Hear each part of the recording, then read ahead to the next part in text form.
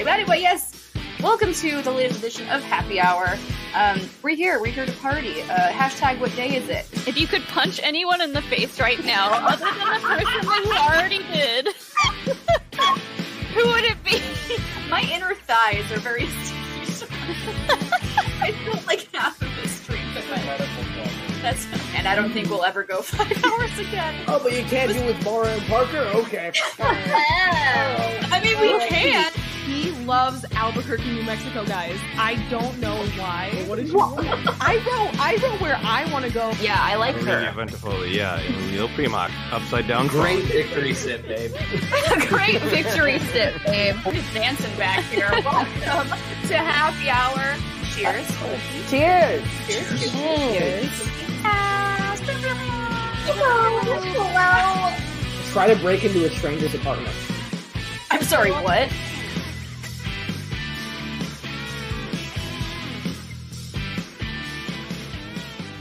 What is going on, party people? It is a Saturday. It is July. Hashtag what day is it? Hashtag what month is it, apparently. And we are here, and I have learned that apparently packing for a move is both cathartic and stressful as heck. My name is Jillian. And my favorite food group is tacos. And my name is Molly. And welcome to another edition of Happy Hour. Oh my goodness, I am so excited we're here. I'm so excited for our guest today. I'm so excited for these drinks, because let me tell you, if anyone in the chat, if you are drinking responsibly and you are 21 and over, these cocktails are so delicious. Yub Nub is Come on now. already cool, but now that it's a cool drink, it's even better. It's perfection. And what could be better than having a wonderful Star Wars cocktail? Wonderful guest. And I'm very excited for our guest, because when we came up with the idea of Happy Hour, I believe this individual was at the top of our list, and we were like, oh yeah, he for sure needs to be on here. And we have him here today, and I think we should just get this going and introduce him right now. Ladies and gentlemen, get those hashtags in the chat. It is the one, the only, fan favorite, Adam the Razor Witt. Look at those glasses. Look at that. There Cheers. Cheers. Cheers. Happy Saturday. I made a run in honor of this show to get all the required elements of this, and I'm now proud to say this house has gone from 0 bottles of alcohol to exactly the type. This is the only drink you can make in this house right now. Glad we could be of service. Yeah. You're welcome. Very nice. You're very welcome. And I have a Pink Panther Film Festival going on in this house tonight, and this will be the official drink of that as well. Nice. Well, there you go. Glad we could be of service for you tonight. I'm glad we were able to assist in your cocktail making needs for today. So you're welcome. Yeah. Glad to have you. Good to see you, Adam. Every time I see you, I tell you how much it is amazing to see you. Every single time. There were many hugs the first time we saw each other after we broke quarantine. So many hugs. Pretty sure it was like 3 times. I was like, can I hug you again? Like, he kept walking out to me. I'm going to hug you again. Can I just give you another hug? Because this just feels right. Because I think you were one of the last people we saw before quarantine happened. And it was just like, I see you now. And it's like, okay, it's officially over. Things are going back to normal. Because I can hug Adam again. Yeah. Aw. Where did we see each other before quarantine? Where was the last place we saw each other? I guess a taping probably. The studio taping, and we were planning on going to Scum and Villainy. And then... Because we've never been together. Yeah. We had never been... Sean and I had never even been. We were like, okay, well, we need to go. And we need to go with Adam. And then I can't wait to go back. Yeah. I know. Same. Yeah. Same. But how have you been, sir? What is going on in the life of Adam Witt? What is going on? Well, I've been managing for the last month, which is very interesting. And do you like it, or do you just despise everything about No, managing? I like it. I'm told I'm good at it, but I don't think I'm good at it yet. Yeah, no, thank you. I've heard that from a lot of people, and I think it's true. Yeah. Well, I don't have the greatest win record in that either, so I don't know. It's I'm not sure what to do there. It's fine. I will say that one challenge that you had, best challenge I've That ever was- heard in the entirety of the Schmodown. It was so Yeah. good.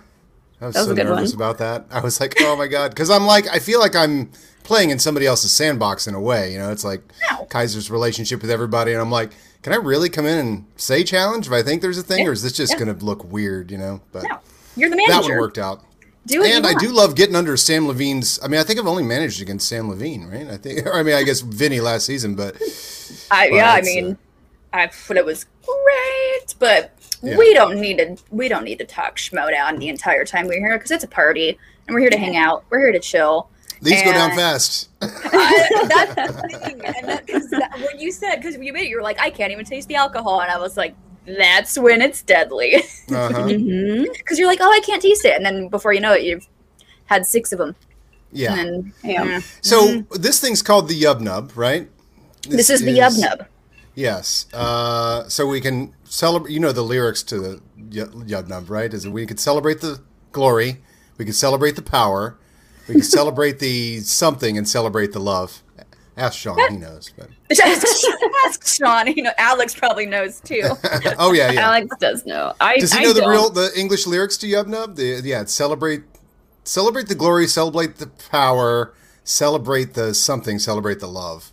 That sounds like a cheers. That sounds like a toast. Like It that you does. did. Oh my God! Actually, now that I think about it, like the English version of that, Yeah. written for singles play on the top 40 charts.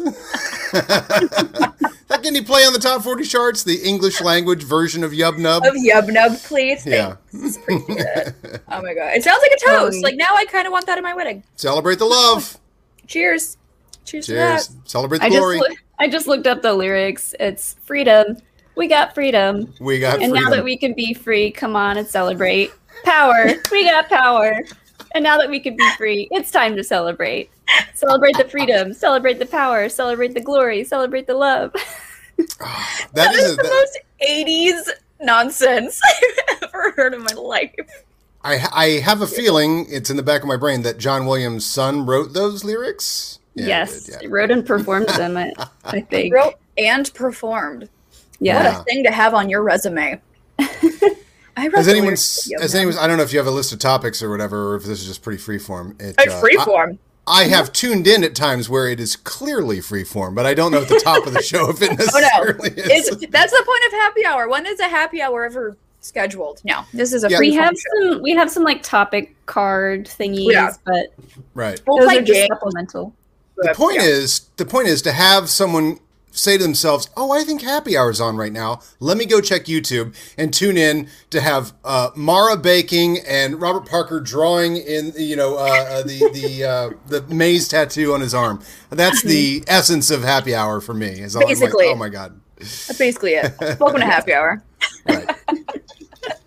Cheers. Cheers to that. Yes, exactly. Cheers. I'm obsessed with this drink. It's really good. Well, tell us what have you been up to other than managing? What was your past nonsense of a year like? Like, what have you been doing?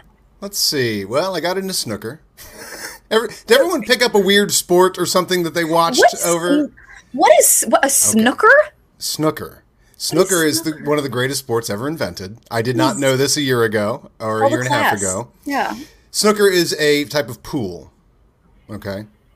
Oh, I've heard of this. Like a swimming pool or No, like a billiards type pool. Okay. So 8-ball is billiards. I don't think snooker is considered billiards. I don't know what the difference in the term is there. But snooker, so I love weird sports to begin with.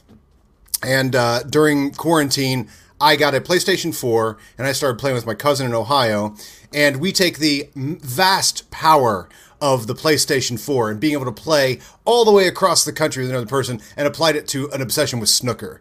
And what snooker is it's a bunch of red balls and then 6-point balls, okay?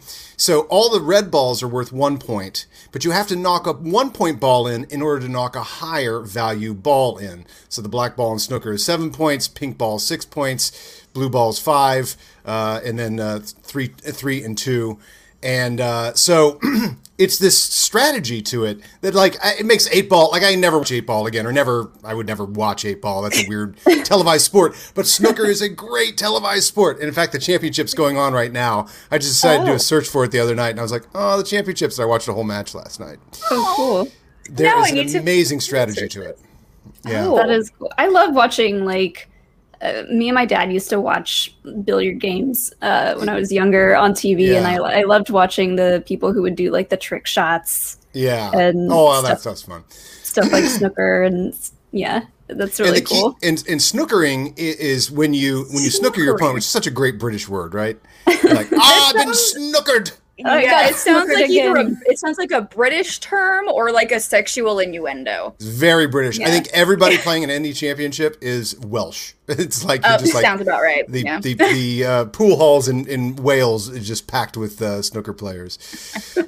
But you have to, if you know your opponent has to hit a red ball before they can hit a colored ball, then you try and put them in a place where they can't hit anything, and that's called snookering your opponent. And that's part of the fun strategy. Hey. So I got into snooker. So you can you scratch?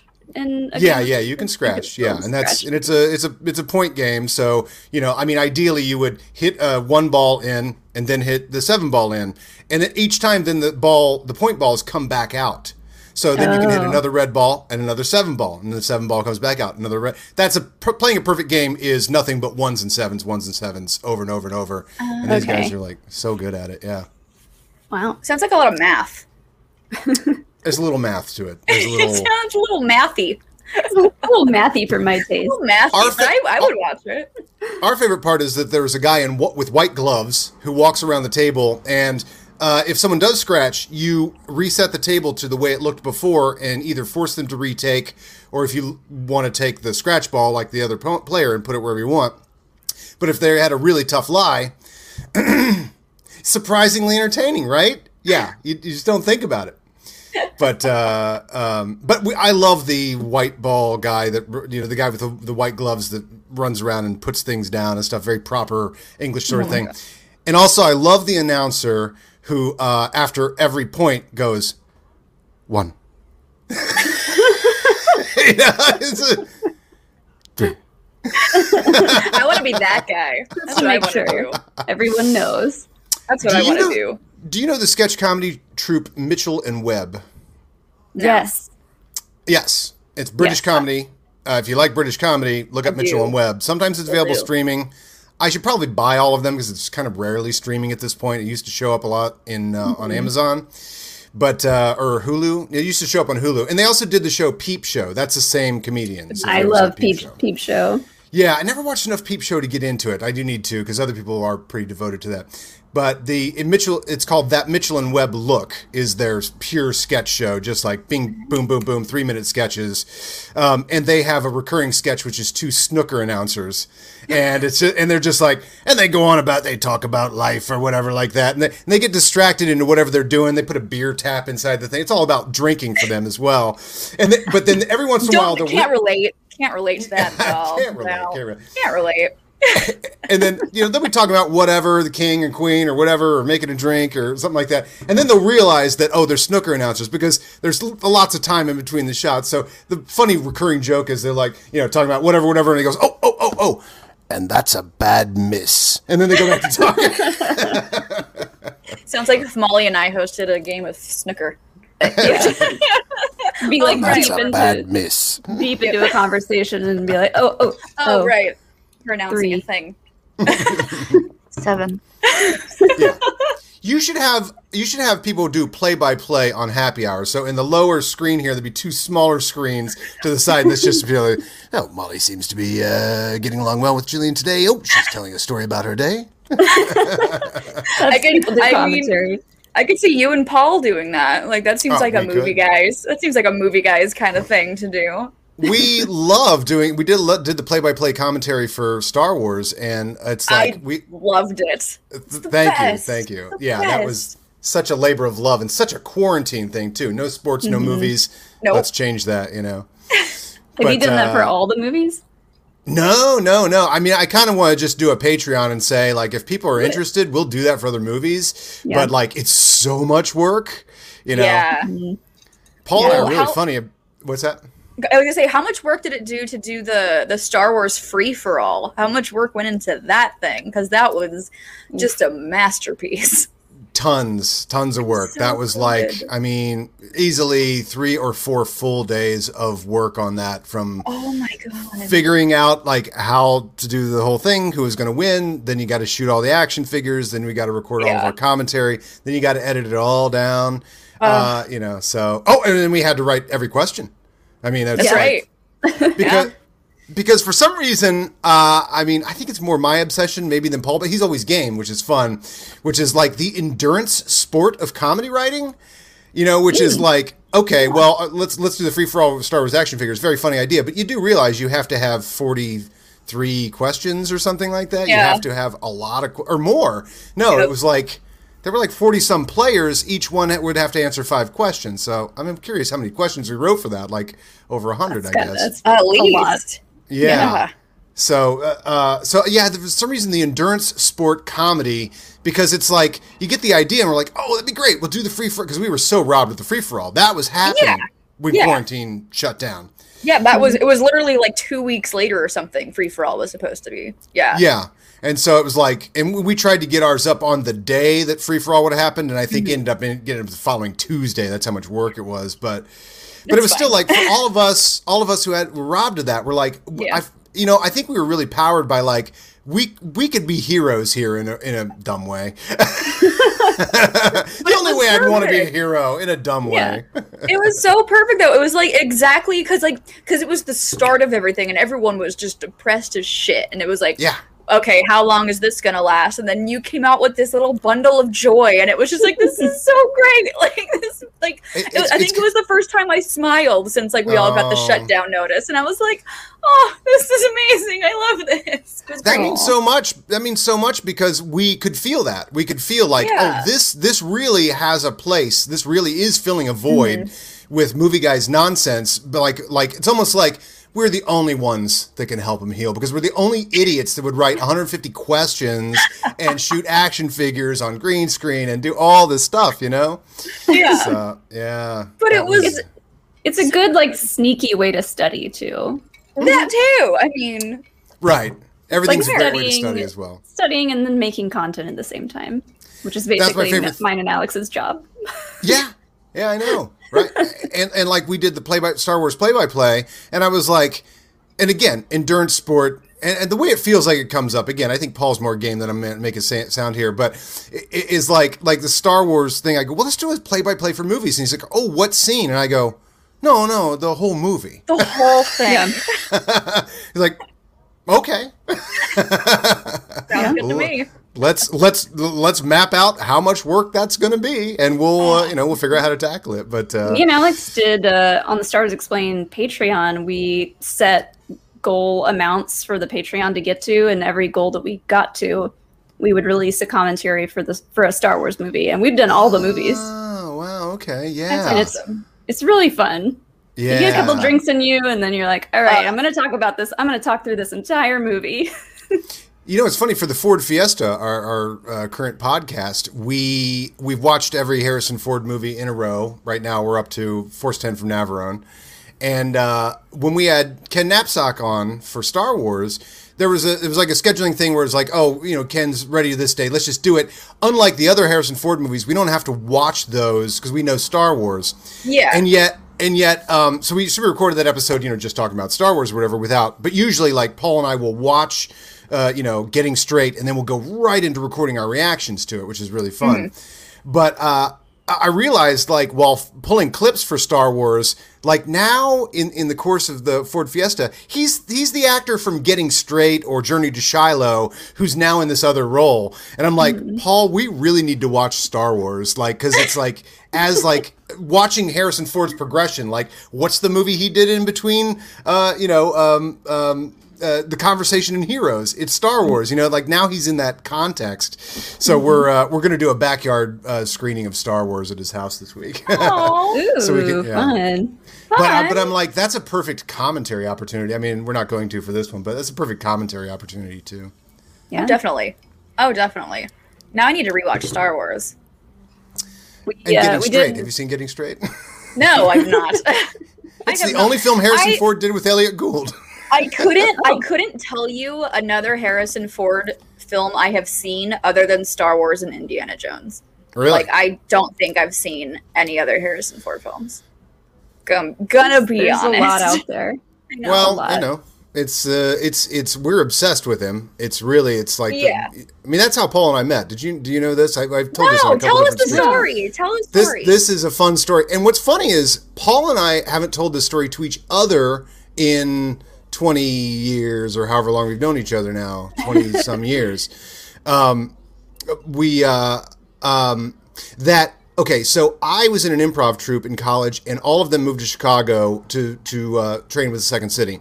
And I was a little behind a few of them graduated before me, my improv troupe. And so when I finally got to Chicago, they had already formed their own comedy troupe. And so I'm there. I've been there for like a couple months, and I'm like, oh, let me go see their new comedy show. Well, what had happened is my friends actually decided to do an experimental show where they weren't actually doing comedy. Some of them were doing serious monologues, and somebody had really got, one of them, since they'd left my college and comedy, had really gotten into like performative dance. So I went to the show. Yeah.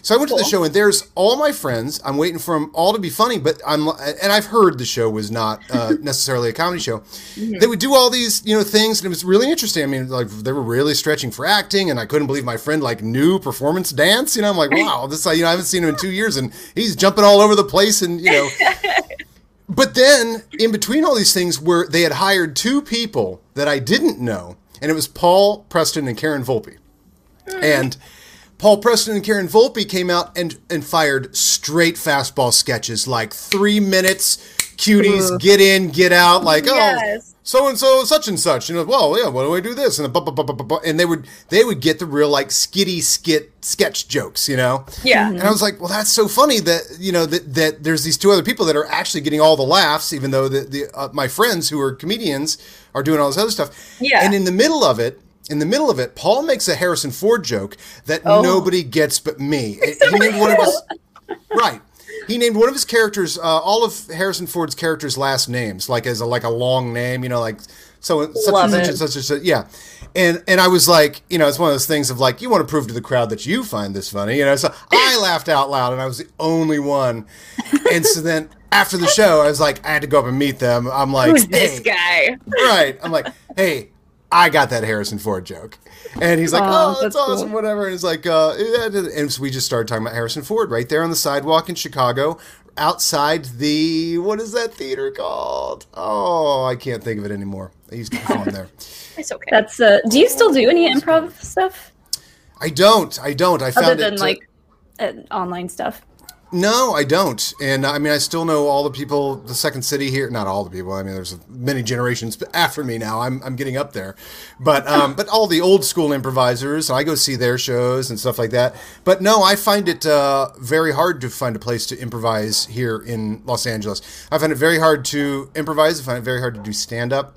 And, Paul and I put up, and Karen and the movie guys, we put up a show at the Second City for a year, which I considered a triumph. It was like a version of our show that we've been doing on YouTube. Mm-hmm. But, I would like to start my own space or something. And, just because I'm like, I have the urge to do all that stuff. And now back in Chicago, because of financial things, like Second City I think it's closed or traded. Oh, no. It's not closed, but it changed hands. Okay. The New York location closed because we went there in February, I want to say, last year, February, like right before the shutdown. We went, and it was really cool. But that's the Second City had a New York place?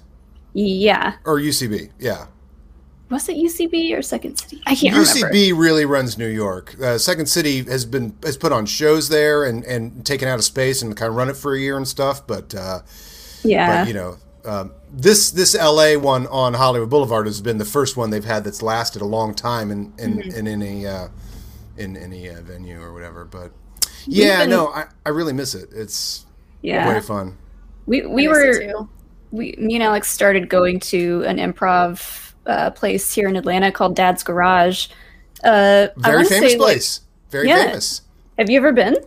No, but back in the day when we would go to Improv Fest and stuff, there were a lot of performers that had come from Dad. It's been around for like 20 or 30 years, right? Or a long time, I was going to say, we started going there like over 15 years ago, and we go all the time. We've taken improv classes there. If you're ever in Atlanta, let me know, and because we're good friends with everybody there, get you up on stage.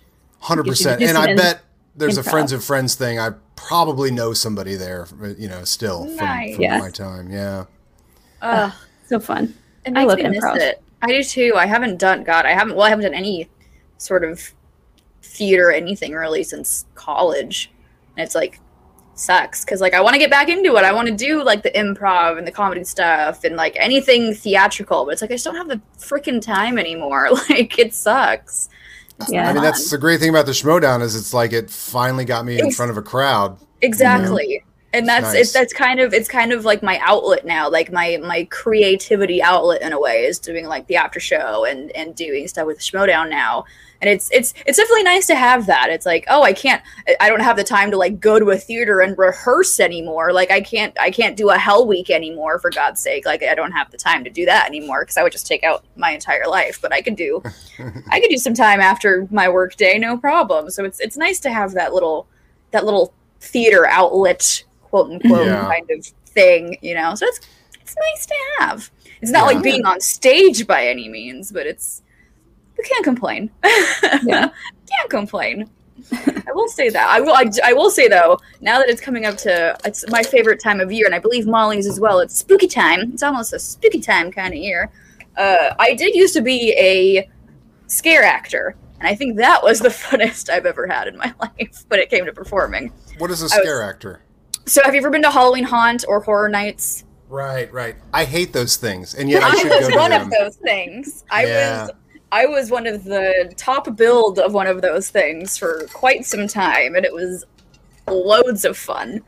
I would never do it again because I would just die. But loads of fun. Because you're working until 2 a.m. in the morning, and then no. I'm in bed by 10:30 now. I can't do that. I mean, it's professional childishness. You just get to be a child. You get to go do childish stuff. It's the best. I mean, it's 100%. It was great. And then my troupe, we were the only ones who were allowed to go on rides. So we got to go on rides with people and sit next to them as they're screaming at you to not go on the ride with them, and you're like, ha ha ha ha, and you climb in and you sit next to them and just stare at them the whole time. It's great. You're like, you bought a ticket for this. Yeah, you bought a ticket here. I can do what I want, punk. How many nights a week would you work those? Either 4 or 5, because sometimes it would be at the beginning of the season it was Thursday to Sunday, and then closer to Halloween it was Wednesday to Sunday. So it was 5 nights a week, and this is while I was still in college and when I still was working an actual job. So we used to have so much energy to do so many things. Right? There was a point of time during that where I had an internship, I had college courses, I had my actual job, and I was working haunt.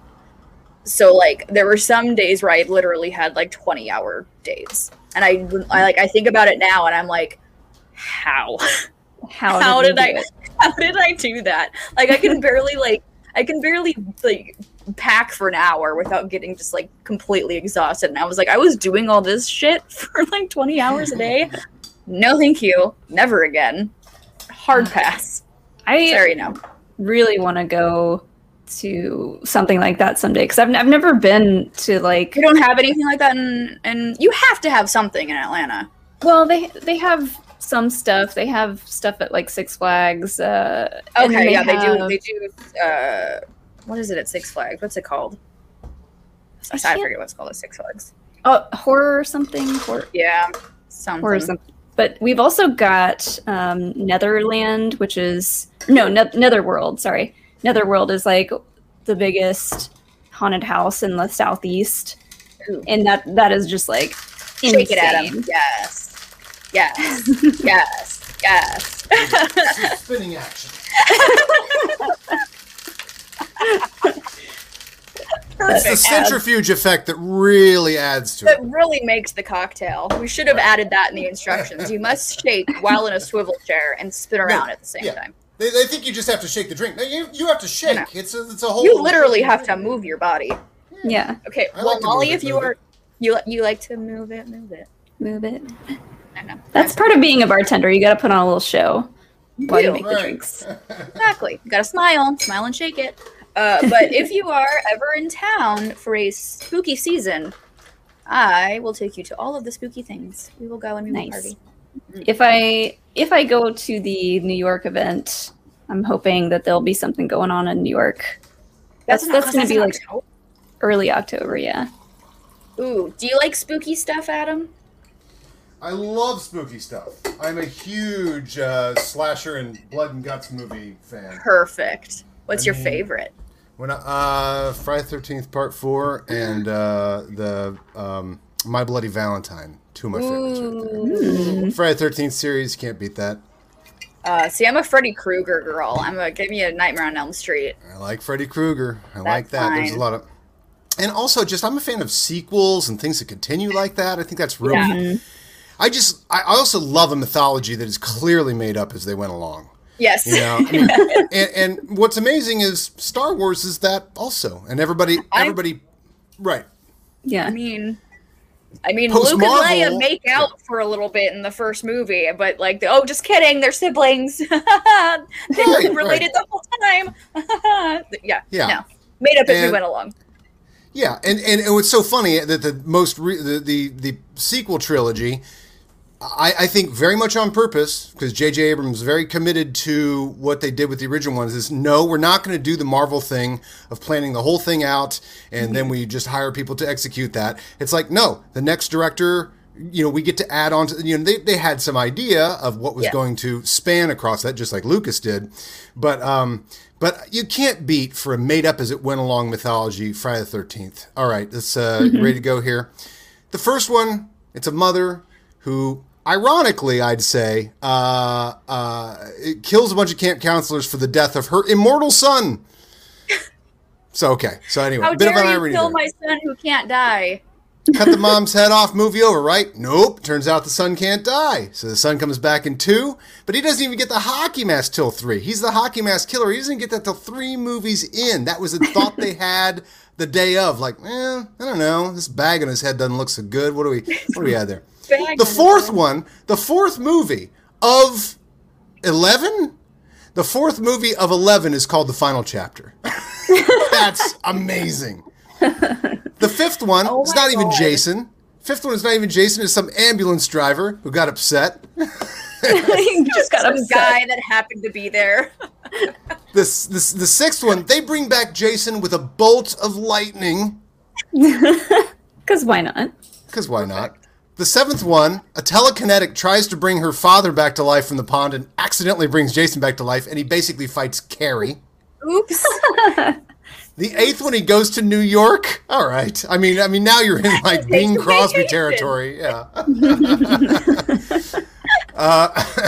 And then the ninth one, Jason isn't even in it. His spirit swirls around and gets into people, and they become Jason. And then the 10th one, they shoot him into space. That is the best made up as it went along mythology ever, and I'll allow it.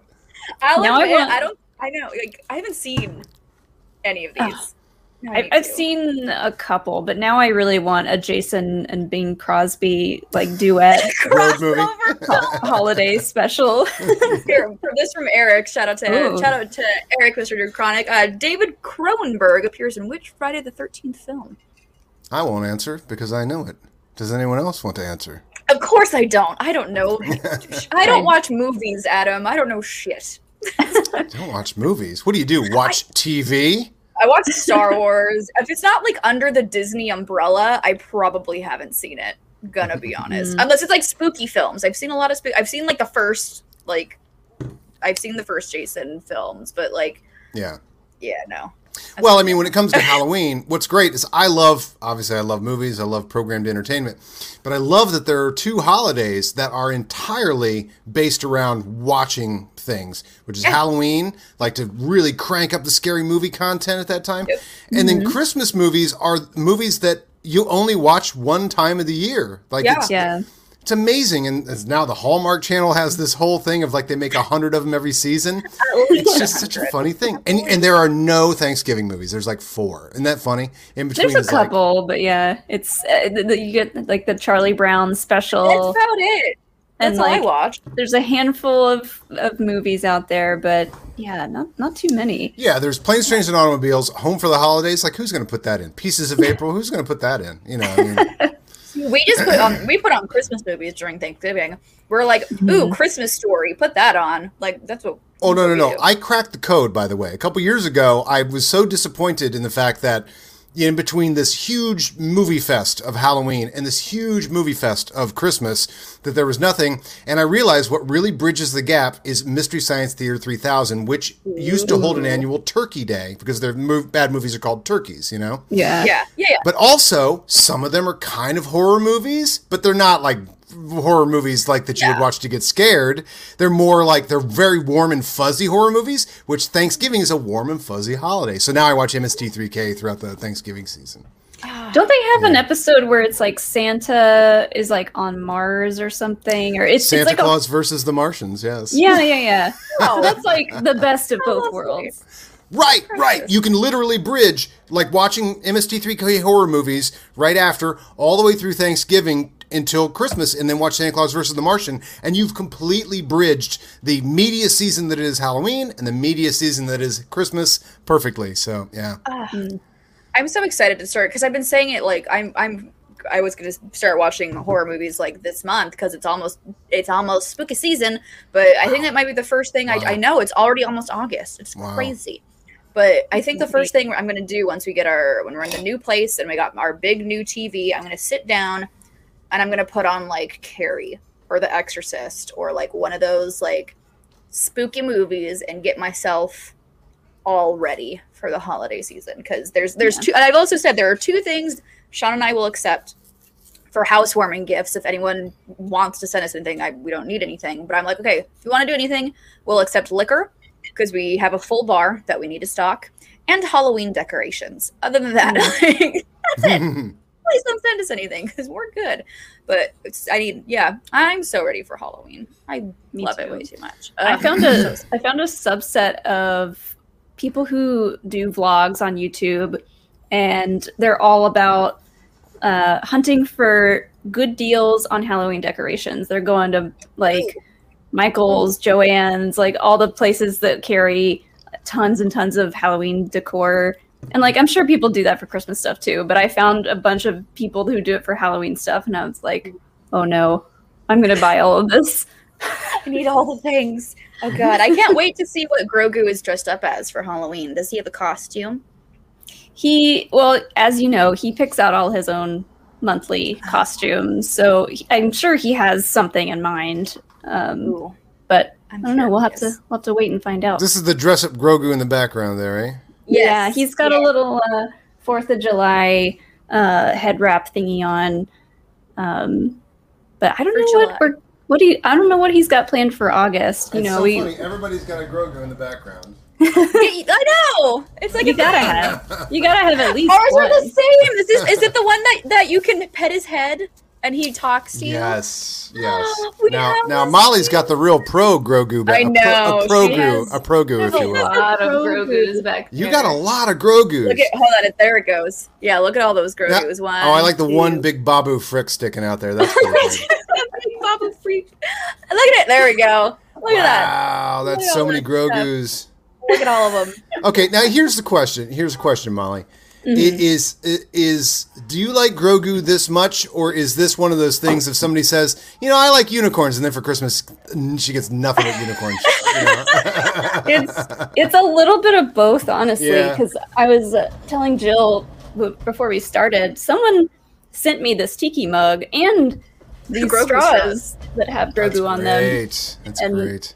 I've gotten quite a few little packages of just random Grogu stuff, and I love all of it.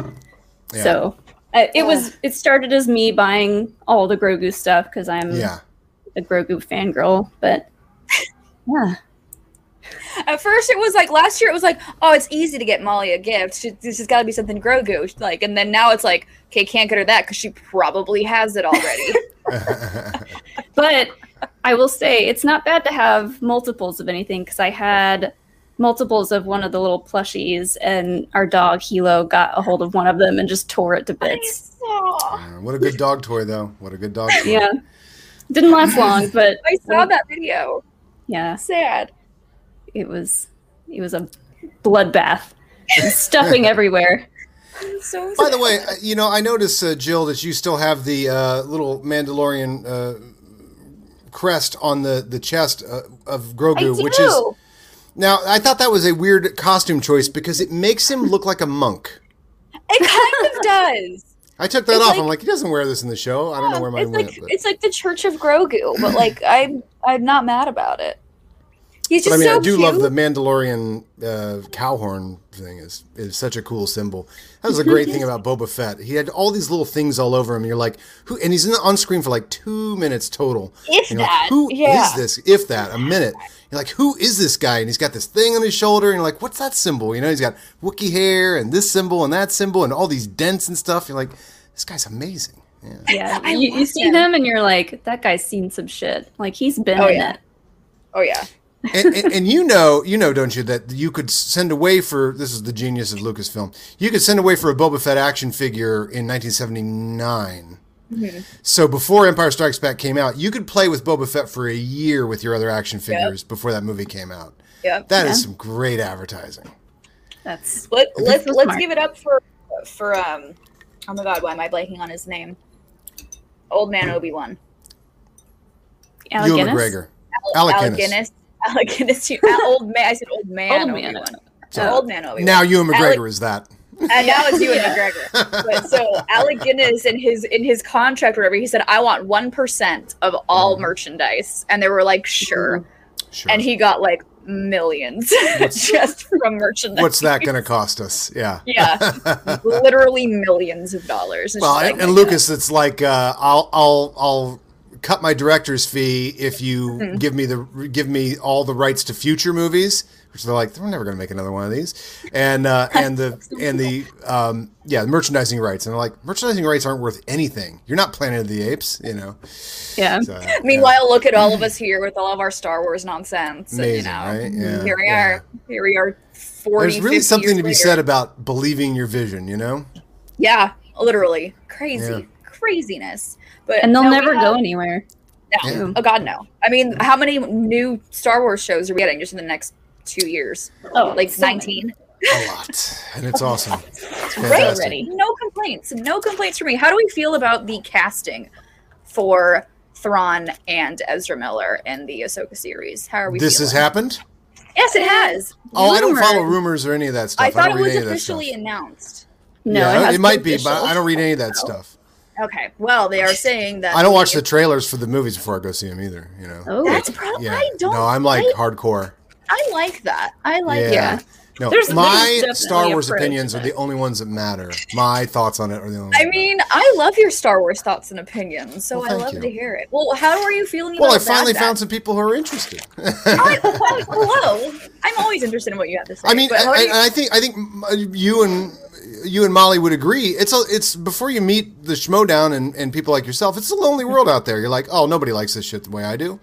You know? until you meet other people who happen to know a sleaze bagano or whatever these Absolutely. bullshit Well, things are. in your opening montage there, you had Scrimshaw saying Arodia Ventifolia and Lulio Primoc, which is two of the greatest Star Wars names ever. What's your favorite is punch something right? Therm Scissor Punch. I like Therm Scissor Punch. That's right. Therm Scissor Punch is the crab guy that's sitting next to Han Solo at the sabacc table in Solo: A Star Wars Story. Best I was name. really hoping he would have lines or like anything else to do in that movie because Denny's, God bless them for that marketing campaign for Solo. I love Denny's. I'm just gonna put that out there right now. Denny's is great. So shout out to Denny's and their chicken fried steak because that is a meal. It's throw that out there. Oh yeah, the chicken fried steak at Denny's. I have to say I It's enjoyed that. So good. It doesn't deserve to be that good. Like, why is it that good? Moons over so Miami. I don't know what they make that out of, but It's I don't know, but there's nothing better, especially from us theater kids, and we can all relate to this. There's nothing better than Denny's at 2 a.m. Like, nothing beats it. I think it was what's his name? The host of The Price is Right, Drew Carey. Drew Carey. Drew Carey said in his book Dirty Jokes and Beer, he says the great thing about Denny's is when you're in it, you know everyone in every other Denny's is just as depressed as you are. Yep. Exactly. But those chicken fried steaks, man, they're so good. And now I want Denny's. Wonderful. Cool. So they've cast Ezra? They have, well, apparently I was told this morning that it was officially announced, and I guess it hasn't. Well, Nerd Chronic says that's good enough for me. Yeah, so Rahul is if you haven't seen it, which I've been telling Molly to see it for the past I don't know how long, the live action Disney Aladdin. Oh yeah. Oh, is he Aladdin is Ezra, supposedly. No shit. Supposedly, yeah. It's not Raul Cooley, as Nerd Chronic says, but there was like a bunch of stuff online about him. Oh yeah, he wanted to do it. Yeah. He well, like a bunch of people. He said he would make a great Ezra, or somebody did. Mina Masood, I think his name is, the Aladdin guy. Mina Masood, Yeah. I think is his name. Yeah. But Raul Cooley made a joke about playing Ezra, and then everybody was fan casting him, and he was like, no. But yeah, he would. He joked about it though, but he would make a good Ezra. But so it's the live action Aladdin is Ezra, and then the person who did the voice for Thrawn is Thrawn. Lars Mikkelsen, yeah. Lars Mikkelsen. Is this a brother of Mads? Is it Mad? That's what I want to know. Is he related to Mads Mikkelsen? I actually don't know. Yeah. Oh, thank you, Jake. Thank you, Jake. We appreciate it. We love a good Jake cameo up here in Happy Hour. Wow. So there's more. So the Mickelsons are becoming like the Hemsworths. We're getting more Mickelson. Or the Skarsgårds. And the Skarsgårds. How many Skarsgårds are there? Like 9? You know, some of them aren't even related. Alexander Skarsgård, the Tarzan, I don't think is even related to those other Skarsgårds. Is he not? Yeah, I don't think so. I learned the thing. See, the only Skarsgård I know now is the one who played Pennywise. And he can do that eyeball. Oh yeah, I even forgot about that one. So which Skarsgård is that? That is who is that? Bill Skarsgård. I knew either the chat or Jacob put in Bill Skarsgård. Now my goal is to get that to happen more often. I find that very funny. We'll get stumped on something. Well, and here's the other thing: there's Sarsgaards, there's Skarsgårds, and there's a third one too. There is a third one. There's Bill Sarsgaard. There's Stellan Skarsgård. Oh, okay, with a K in there. There's Alexander Skars. That's a Skarsgård. Skarsgård. Oh, so he might be related to Bill, but whatever. Anyway. There's so many of them now. It's crazy. We'll have to have him on the show. But Mads Mikkelsen has been officially cast, and this is what I love too about that. I stopped following rumors long ago, around about the time of Phantom Menace. I was like, "Oh, that was fun," and it kind of ruined the movie a little bit. So let me stop doing that, and that's why I stopped watching the trailers too. But with the Ford Fiesta, what's fun is we are producing the first season of the Ford Fiesta as they are producing the next Indiana Jones. They're shooting Indiana Jones 5 like right now. Yeah, literally. And so, we got to, in the middle of our Harrison Ford podcast, like reveal the first photo of him on set. It's like, oh my God, Yeah. It's Indiana Jones. I'm stunned they're making more of these films. I'm just going to say that now. I am stunned. Because we watched the fourth one, and I was like, he's going to fall apart. Like, he's just going to fall apart making this movie. And now, how long ago was the fourth one made? 10 years ago? 13, I think. 13 years ago. And they are making more of these movies. And I'm like, how many millions of dollars are you giving Harrison Ford right now to make more Indiana Jones films? Like, they got to be paying him beastie money for him to even consider making another Indiana Jones film. It's funny because Harrison Ford has gone on record saying he loves Indiana Jones and loves playing him, which is the opposite of him playing Han Solo. Yeah, So Never like been a at fan. least Just kill me. At least just he's kill me doing off. some- Don't bring me yeah. back. At least he's doing something he likes to do. But, But how yeah, great a villain? I mean, I'm assuming he's a villain. Is Mads Mikkelsen as a villain? He has to Mm. be. He's got to be a Chef's villain, kiss. right? Come He has to on, be. yeah. Well, Chef's Mads is kiss, getting pure. Mads is getting cast in every single freaking fandom now. Like he's in Mhm. Indiana Jones. He's gonna be Grindelwald in Fantastic Beasts if they're still even freaking making that movie. I don't even know if they're gonna make that movie anymore. To be honest, I'm not demanding it, but if other people want it, go for it. to be honest, I'm not either. I liked the 1st I'm one. way a out lot. of that world. Yeah. I liked the first one. The second one just was terrible. Was he cast in an MCU film? I feel like he was. Oh yeah, Mads is in Doctor Strange. I'm getting Doctor Strange, Mhm. and he was in Star Wars. So he's in all the things he's now. getting to play in all the sandboxes. It's great. All right, it's perfect. Like as an actor, what more could you want in life? To be like, I've been in that one, I've been in that one, I've been in that one too. Like, give me all the things. It's Also like Richard L3. E. Grant.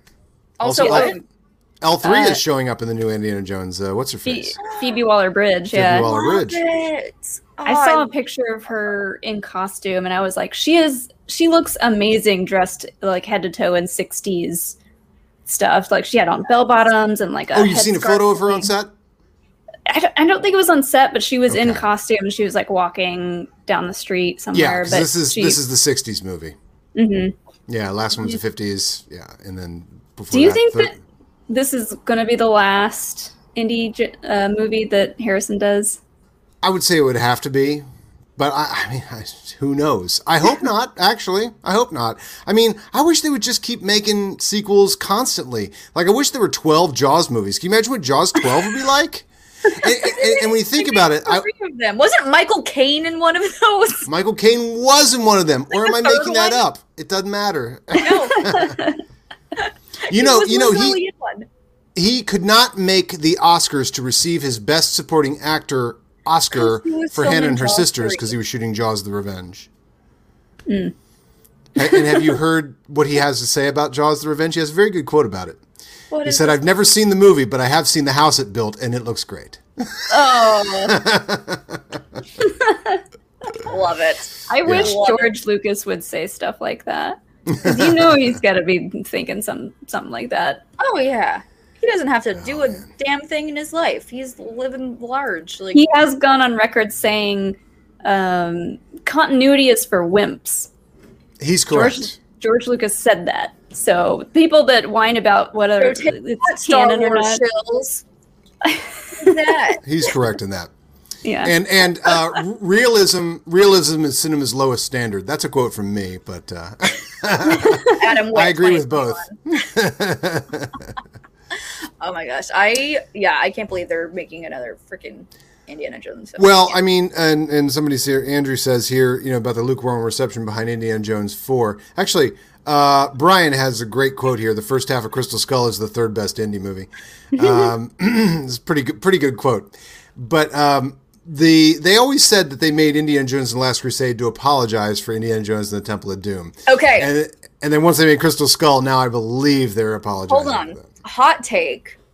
But Temple of Doom is my favorite Indiana Jones film. Jillian, everything you say is a hot take. I know what I think. I know. But I don't know. I think it's because it was like the one Indiana Jones film I watched growing up. So for me, it's like that whole like nostalgia thing. I love Sorry, which Short one was Round, that? Temple of Doom. Oh, yeah. Well, you know what? It's like Saturday Night Live casts. It depends on how old you are. For everybody everybody that grew up with the Joe Piscopo Saturday Night Live, the Robert Downey Jr. Saturday Night Live was crap. But if Robert Downey Jr. Saturday Night Live was the first one you saw, then you're like, who's this Will Ferrell guy? I mean, just like it's this really asshole? dependent upon where you came in.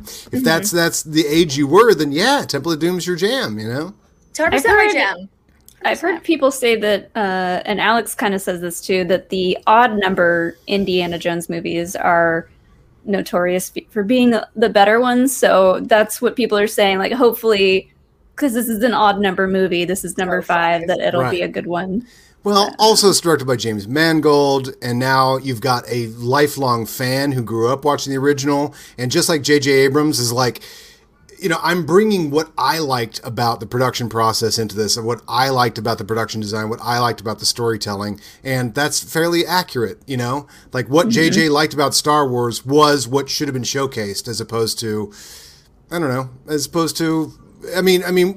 everything in the prequel trilogy, it was incredibly valid, but it wasn't what people wanted showcased from the originals, because Lucas was like, well, I already did that, which makes a lot of sense. It's like, I'm not making that again. But then JJ's like, no, I kind of want to see that again. Let's do that again, And you're like, well, that's pretty valid, too, because now we've had all this time and 3 other movies that were completely different, only to have people complain that the sequels were too similar. And you're like, well, there's the prequel trilogy if you want different, but you complained about that. Adam, haven't you learned that you can't please Star Wars fans? Haven't you? Because there's so many of them. Referring to Star Wars fans as one thing is the actual mistake. Yeah, please Star Wars fans. But all I need from the 5th Indiana Jones, just give me a short round cameo, and I'm a happy camper. Like an adult short round that comes back to help him, man, that would be badass. That'd be awesome, right? And short round knows karate and stuff. I would lose my shit. I'd be like, holy shit, it's short round. Because it's the 60s, you got Bruce Lee era. It's he's gonna be like, well, he wouldn't be that old of a man because he's younger than Harrison Ford is. So, like, he'd be probably a short round would be like 40, 50. Yeah. Maybe. Give me some short round cameo. Give it to me, Spielberg. Give it to me, Spielberg. Or Willie Scott. Willie Scott could come back. Yes, Willie. Just with her going, Indy, the entire time. Like, I would be thrilled. What if you got the space race and you got Space Camp involved in the space race? You got Willie Scott, you put the star of Space Camp back in the movie. Oh my God. Perfection. Spielberg, if you're watching, take notes. Because we know he is.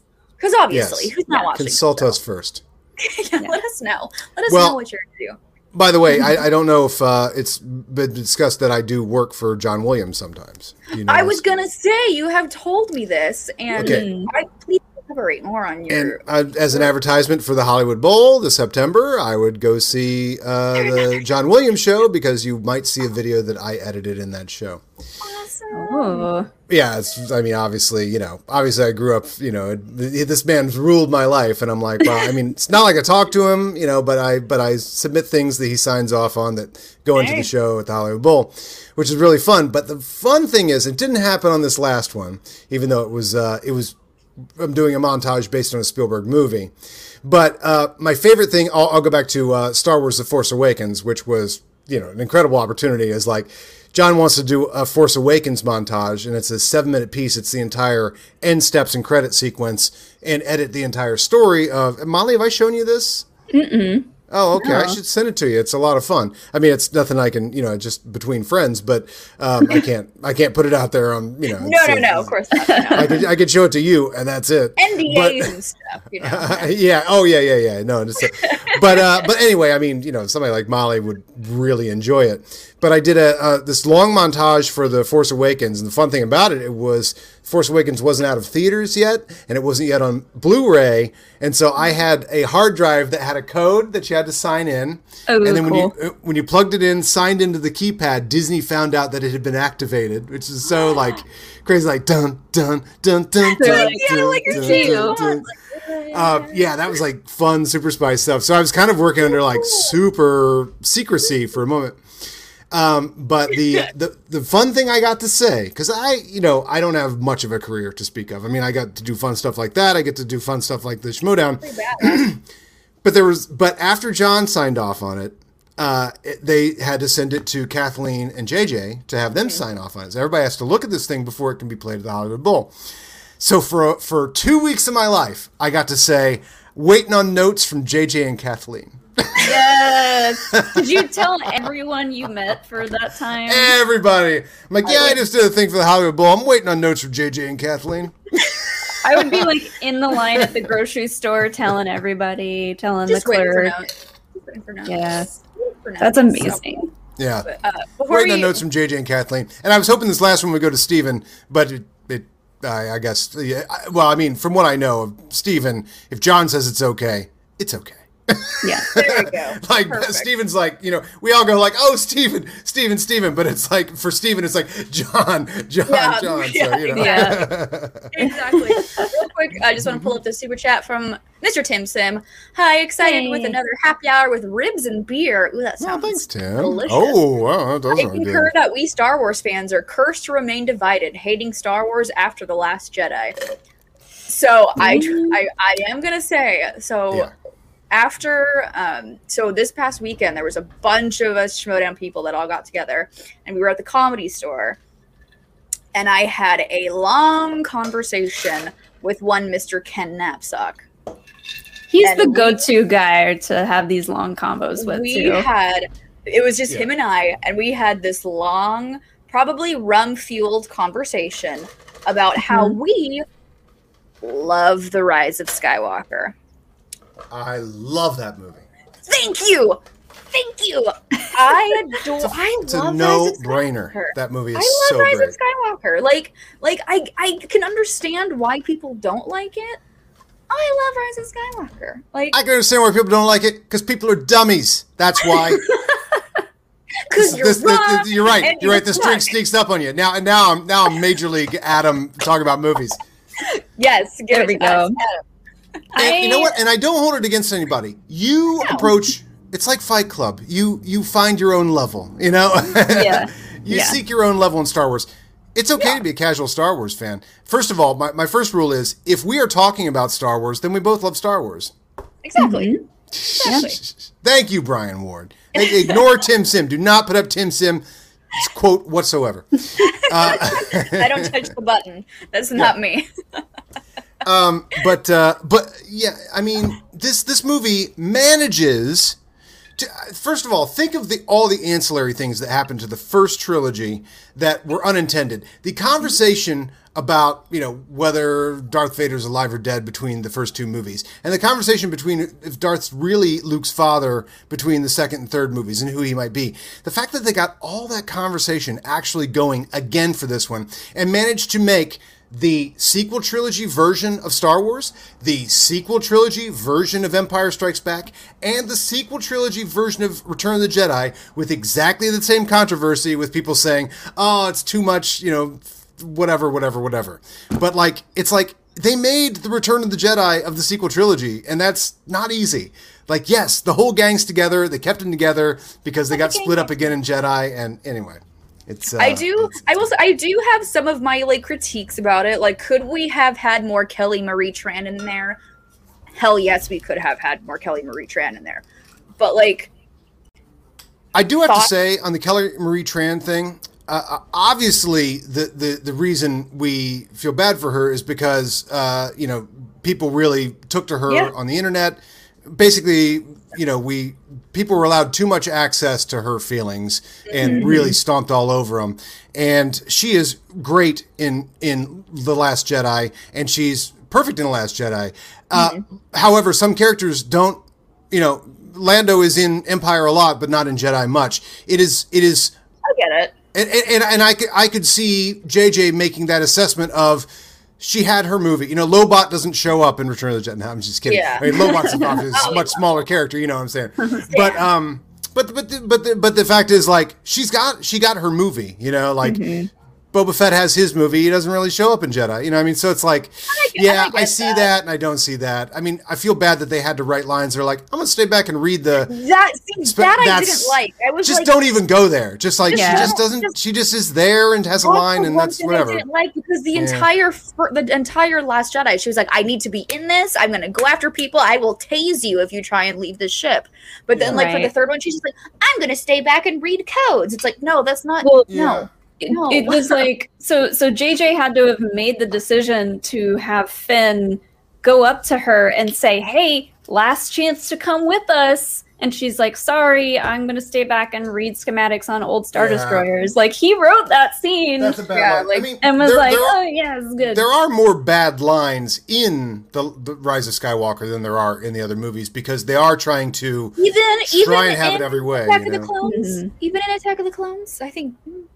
Well, I guess I meant then in the sequel trilogy. Okay. There are more bad lines. No. There's no more. No movie has more bad lines than Attack of the Clones. I don't Okay, think, thank right? That holds the record of bad lines, I think. Right? At least we're on that same page. We're on that same page when it comes to that. No, but no, I don't know. That is my humble opinion, and that is also apparently the very, very devoted opinion of one Ken Knapsack. Like, he told me, he was like, I will unfriend you if you have like anything bad to say. And I'm like, oh, I'm not like that, but okay. That movie is nothing but, and I don't know if you know the reference here, but like, remember there was a magazine called Heavy Metal Magazine, and all the covers were done by Boris Vallejo.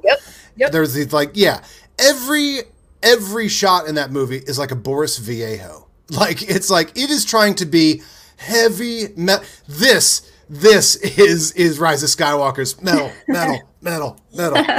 There's so much metal stuff. That chair that the Emperor's on, you're like, this is like the drawing that you see that someone did for something badass in Star Wars. It never quite made it to the movie.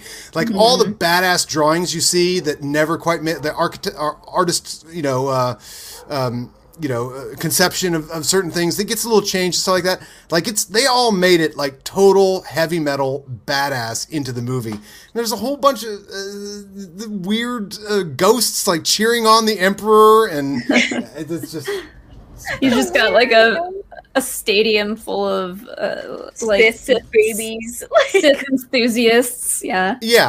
A low altitude horses on the deck of a, I mean they're Orbox or whatever, but like the cowboy metaphor, horses in a land battle on the surface of a Star Destroyer. And that's their finale after having a lightsaber battle on the wreckage of the Death Star 2. I mean, it's like, these are like the greatest like fanboy ideas that you should lay awake in bed and go, oh man, what happened to the Death Star? Did it crash into the ocean? Oh, yeah. What if we did this? Oh, what if we did that? Oh, and it's all there. What if we did this is in that movie. Yeah, exactly. Like, what if we had to go back to the wreckage to find this one thing that's like the last of it, or the second to last of its kind? And what if the Emperor's alive the whole time and he's controlling everything? Yeah. Oh my god. And a zombie emperor? What's better than an emperor? With those fingernails? Can we talk about those? Look at those fingernails. Those fingernails, no, they gave me nightmares. Those freaking scraggly things. Ugh. Meanwhile, that movie's got like every other thing going on too. I mean, the whole like the opens up, they're getting information from Bulio, and all this light speed skipping. It's like, oh my god, it's like blows my brain. So great. so great. Anyway, people that think that's a bad sequel haven't seen enough bad sequels, because truthfully, the younger you are. Have you seen Attack of the Clones? Sorry. I don't even mean, I'm talking Problem Child 2, babe. I mean, you're talking Attack of the Clones. That's, if you haven't known, Attack of the Clones is my least favorite Star Wars. I love that movie so much. But Ron does too, and I'm like, I can't do it. I mean, this is my old fogey thing of saying I'm old enough to remember when most sequels were pretty bad. Like, most sequels really forgot what made the, Superman 3. I saw Superman 4 in theaters. I saw Jaws 4 in theaters. Like, people now are like... That wasn't direct to VHS. It was not. So now people are like, a lackluster sequel is like the best sequel we could imagine back in 88 or whatever. We got to see these characters again. That's all they cared about. Yeah, that is all they cared about back then. Look at you, number 3. Yeah, there we go. Gotta do the spin. I didn't spin all the way. I was about to, it popped out of there, so I didn't want to. We gotta spin. Because I know Adam has a party he's got to get to. A Pink Panther party. A Pink Panther party. A Pink Panther party. A Pink Panther party. I mean, I think those are very 60s movies, so I actually think this drink will go along with it pretty well. Perfect. It's going to be like tiki cocktails for a Pink Panther party. Just make sure you don't go through all of it before your guests get there, though. Okay. Yes. That's a. If I go through all of this when my guest arrives, it will. I won't be answering the door. Or if you do, you could be like, "Hey, I don't have any booze, so if you want to bring some, you bring your own." BYOB. Exactly. So let's get started on some of these last call questions from our patrons. And yeah. I believe we're going to start with a video question from one Billy. Jake, do you have that ready? Hey, Jill, Molly, and Adam. So, my question is, if you could have one song represent your entire life, what would it be? All right, hope to see you in the chat, hopefully. And have a good happy hour. All right, what is this sorcery? How did he send that? You guys have this interactive video thing? This is awesome. Yeah, It's our patrons, yeah. Our Oh, patrons this is great. Did can he send send that like a day ago or whatever? Is this just like, oh, that's Yeah, fantastic. Jake says yes. Jake says That's yes. great. That's great. That's a very, Billy, I love that question. That's very deep. It's a very Yeah. deep, thought-provoking question. What is a song that would represent Your life? entire life. Your right? Is that what entire he said? life. Yeah. Entire Song that life so represents your far. entire- Yeah. My first thought was a really dumb one, and I was going to say Party in the USA by Miley Cyrus. Love it. Love it. But love it. yeah, I'm going to go with that for now. I don't know what song could represent me because I mean, what I really like to do is celebrate the love. I like to celebrate the glory. I like to celebrate the freedom. I like to celebrate. I mean, what song could really represent me if I like to celebrate all those things? There's got to be, something out there. I mean, I just love celebrating the glory. I love celebrating the freedom. I love celebrating the love. Yub Nub. Yub Nub is the song. That's it. It's got to be Yub Nub. That's our song. Now I'm trying to legit. No, we got to think for that's a very heartfelt question. So I really do feel is. like I have to come up with an answer for that represents my life. Well, you know what I've always used as the I have to look up the band right now. What is that band? Because but see, you know, I don't. Here's my problem. I don't listen to lyrics on songs. Like I'm an instrumental guy. There you go. Ooh, I thought of a good one. Santana's Black Magic Woman. Ooh, yes. Perfect. Mm-hmm. Every time that song comes on, it's my jam. I was trying to think of a Beatles one because that's like my mom's band and that's what I grew up listening to. So I could probably think of some Beatles or Wings song. But for me, I have to pull from my favorite band of all time, and if you even know me remotely, you will know that is Fall Out Boy. And the song is called Young Volcanoes. It is a very not very well known song of theirs. It played on the radio a little bit, but it's very like anything that bad happens, you're the light and the positivity kind of thing. Like it is basically like the lyrics. What was that one? It's called Young Volcanoes by Fall Out Boy. Yeah. That's mine. Like the first lyrics are like, when Rome's in ruins, we're the lions free of the Colosseum. Like when things are like shitty for other to the outside world, it seems kind of like, oh god, this is terrible. You're like, oh, but like everything's still fine. Like we're trying to remain positive. So yeah, it's a good one. Yeah. Part of the problem is that I don't listen to the lyrics of songs. So well, what is your favorite song then? We can just go with that. One of your favorites. Yeah, I mean, by the way, I did look up this one song. So I do have a tremendous affinity for early '90s alt rock because what happened in my life was I went to grade school way out in the country. Mm-hmm. In fact, I lived in a schoolhouse that was built in 1912, I believe. Oh, wow. So, yeah, like an actual one-room schoolhouse. That's where we lived. I went to school in another school that they had built, not much longer after that, maybe. But and then I moved to a college town. And this college town, right next to my house, was the antenna for one of the few alternative rock stations, college rock stations in the Midwest. There was one in San Francisco. There was a few scattered. There were dedicated college rock stations. This is pre-Nirvana. Nirvana would come. I would move there in '88, and Nirvana would come about around 92. When I was in college, and at my college radio station, my second shift, the guy's like, "Here, play these. These are the new CDs that came in," and he dropped it on the desk, and it was Smashing Pumpkins, Siamese Dream, and Nirvana Smells Like Teen Spirit. So I was like, "Oh, These are the new albums, huh?" So I have that very firm recognition. But this town was run by a station called 97X, the future of rock and roll. It was very dedicated to not playing that BS that they played in rural, rural Ohio. So I went from looking at the back of Metallica shirts in all of my, because you always looked at the back of the shirt of the person in front of you in school.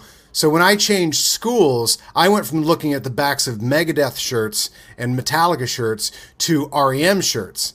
And what was funny is REM had played this college town the year before. Or that summer before this high school, because I moved there my sophomore year. And I walked into the school having been only exposed to top 40 and heavy metal. And then when I walked into the school, everybody had an REM shirt. And I was like, who's REM? Because this is before Out of Time. This is like Eponymous had just been released, or Green maybe, you know. So it was like, so I have such an affinity. So I've always loved the idea of the song Story of My Life by Social Distortion.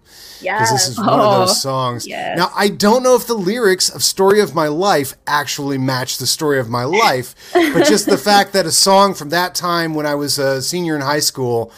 And by the way, this town only listened to this station. The radio tower was next to my house, and it was so strong that all the radios in the house only got that. You would turn the dial, and it only got 97X. And I used to joke that in downtown Oxford, you would pull up in a car listening to 97X. You would turn off your radio, but you wouldn't know you had because someone was playing it in the storefront. And then as you walk down the sidewalk, that 97X would fade. And then you'd start hearing 97X again because someone else was playing it. It's the only thing that was played. So, I don't know. I'll say the story of my life because I love all of those songs at that time. It just were... any alt-rock from 1992 is just my jam. You give me some Ned's Atomic Dustbin. You give me some They Might Be Giants. How about Birdhouse in Your Soul? That's enough nonsense lyrics from They Might Be Giants that I'm going to say Birdhouse in Your Soul defines my life because those songs are nonsense. But you apply as much feeling as you feel you should. So Birdhouse in Your Soul by Them Would Be Giants. Perfect. Yes. Thank you, Tyler. Love it. That was so interesting. I loved that story. I love story time with Adam Witt. It's like my favorite things.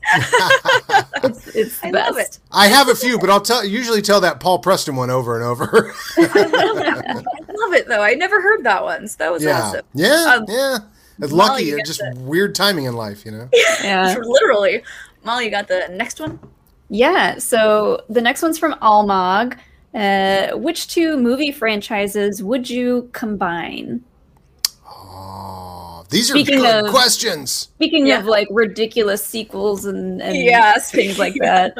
Well, the obvious one, as soon as I say it, we're all going to go, well, that's obvious. So let's expunge this one. Fast and the Furious and Transformers. Obviously. Yes. All right. Got it. Yeah. Come on.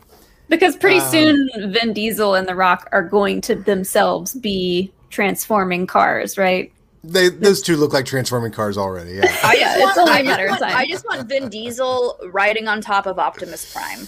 That's all I need in my life. Ooh, I want to. Oh my God. This is going on a tangent, but I want a Fast and the Furious movie set in the past, like Back to the Future 3, where they're on horses, and the only horsepower they're talking about is like actual horses. It's just called Fast and Furious. They didn't define what it is that is going fast. It does not have to be a vehicle. It could be a horse.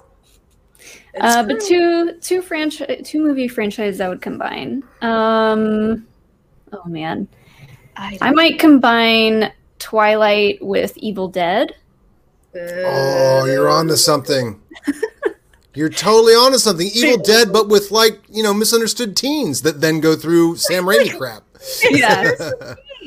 Yeah, we can throw some vampire action in there, but yeah, it's misunderstood teens with a very peculiar overarching story of like found family and things like that.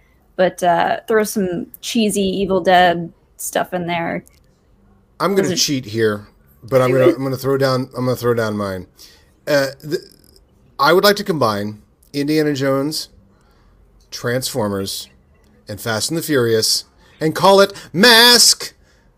Mask Crusaders working overtime, fighting crime. They are making a Mask movie, right? But it is the combination of those. If you go on Tubi right now, they have every season of Mask, which was a favorite of mine as a kid. I love any cartoon intended to just push toys. It just is his own genre. And but watching all the Mask repeats, they're always after some sort of like Staff of Ra type thing, and their cars transform into different vehicles. So, Mask is Transformers meets Indiana Jones meets Fast and Furious. And so, I really want to see a Mask movie. They are making one right now. They better not mess it up because Hollywood needs me to come in and direct some of these movies, I think. Because if they mess up G.I. Joe, I'm going to see next week with Snake Eyes. But come on, guys. This is the easiest thing in the world. Get some Zartan in there. Boba Fett up your movie with some Zartan, and you got a deal. Boba Fett up your movie. Hashtag Boba Fett up your movie. Boba Fett up that movie. See, mine would be something demented, like, because that's who I am. It would be something like a Hunger Games meets the Saw franchise. Like, that's a good fit. Put Katniss Everdeen in like a jaw trap. Like, get out of that. Try and use your arrows to get out of that, Katniss. Like, right? Yeah, I always tell her, thought, Jill. Yeah, Katniss. I always thought like a rated R Hunger Games would be just top tier. Amazing. I want to see Katniss Everdeen decapitate a 14-year-old. Like, that's what I need in my life. Like, because that's what it would actually be. This whole time I've been thinking about how to fit Friday the 13th with one of these franchises. And, like a Hunger Games or something, if suddenly there's just a random killer out there trying to kill all of them and doesn't care about the rules of their stupid post-apocalyptic sci-fi things, like, and my Friday the 13th could slot into any of these. There you go. Yeah. Perfect. I love all these answers, and I need this to happen. Oh, yeah. Hunger Games with Battle Royale. Khan makes a great point. So, the next question doesn't say who it's from. I don't know if it's also from Almog. Jake, let me know who it's from. If you were on a reality show, which one would you be on? Love Island. Oh, yeah. Just because Kaiser's working on it right now. Kaiser's there? Or because... Yeah. Oh, no. I got a better answer. Go ahead, Molly. But I was going to say, we could all say Love Island because what's better than hanging out with Kaiser in Hawaii at the same time? Right. Yeah. Oh, man. I got to think of this one. Reality show. I think having seen the behind the scenes, Schmodown needs to be a reality show, actually. Oh, yeah. Oh, yeah. Yes. Yes, it does. I'm gonna have to start bringing camera to matches, man. There's too much good reality that's going on. There's so much happening. Mm-hmm. Now that we're live again, now that we're on location. Yeah, Survivor. I would not choose to go on to Survivor. I would not either. I would probably die. They stretch the definition of reality shows. I mean, does Penn and Teller's Fool Us count? I mean, they call game shows reality shows now, so I'm like, I don't know. I do like Jake's answer. I do like The Amazing Race because you get to bring a buddy with you. You have a friend. You get to travel the world. Like, that sounds fun. The last reality show I watched a majority of was My Obnoxious Fiancé. What was My Big Fat Greek Obnoxious Fiancé? Yes. Remember that? Like I do. I mean, this is like 13 years ago or something right now. I remember that. For some reason, that's the one that really like drew me. And I was working in reality. I moved here and I did a lot of, transcription for reality shows when I first moved to LA, and which is actually a fun job. If you want to see the real reality show. On Google Shirts, My Big Fat Obnoxious Fiancé. Yeah. Yeah, My Big Fat Obnoxious Fiancé. I think I'd want to be on that because not because I would be the obnoxious fiancé, but that guy was an actor. I would be the actor who would have to go do that shit. So here's the plot for anyone who does not remember this show. An elementary school teacher named Randy Coy is offered $250,000 for herself and $250,000 for the rest of her family if she takes part in a fake wedding engagement to a man named Steve Williams, Woo!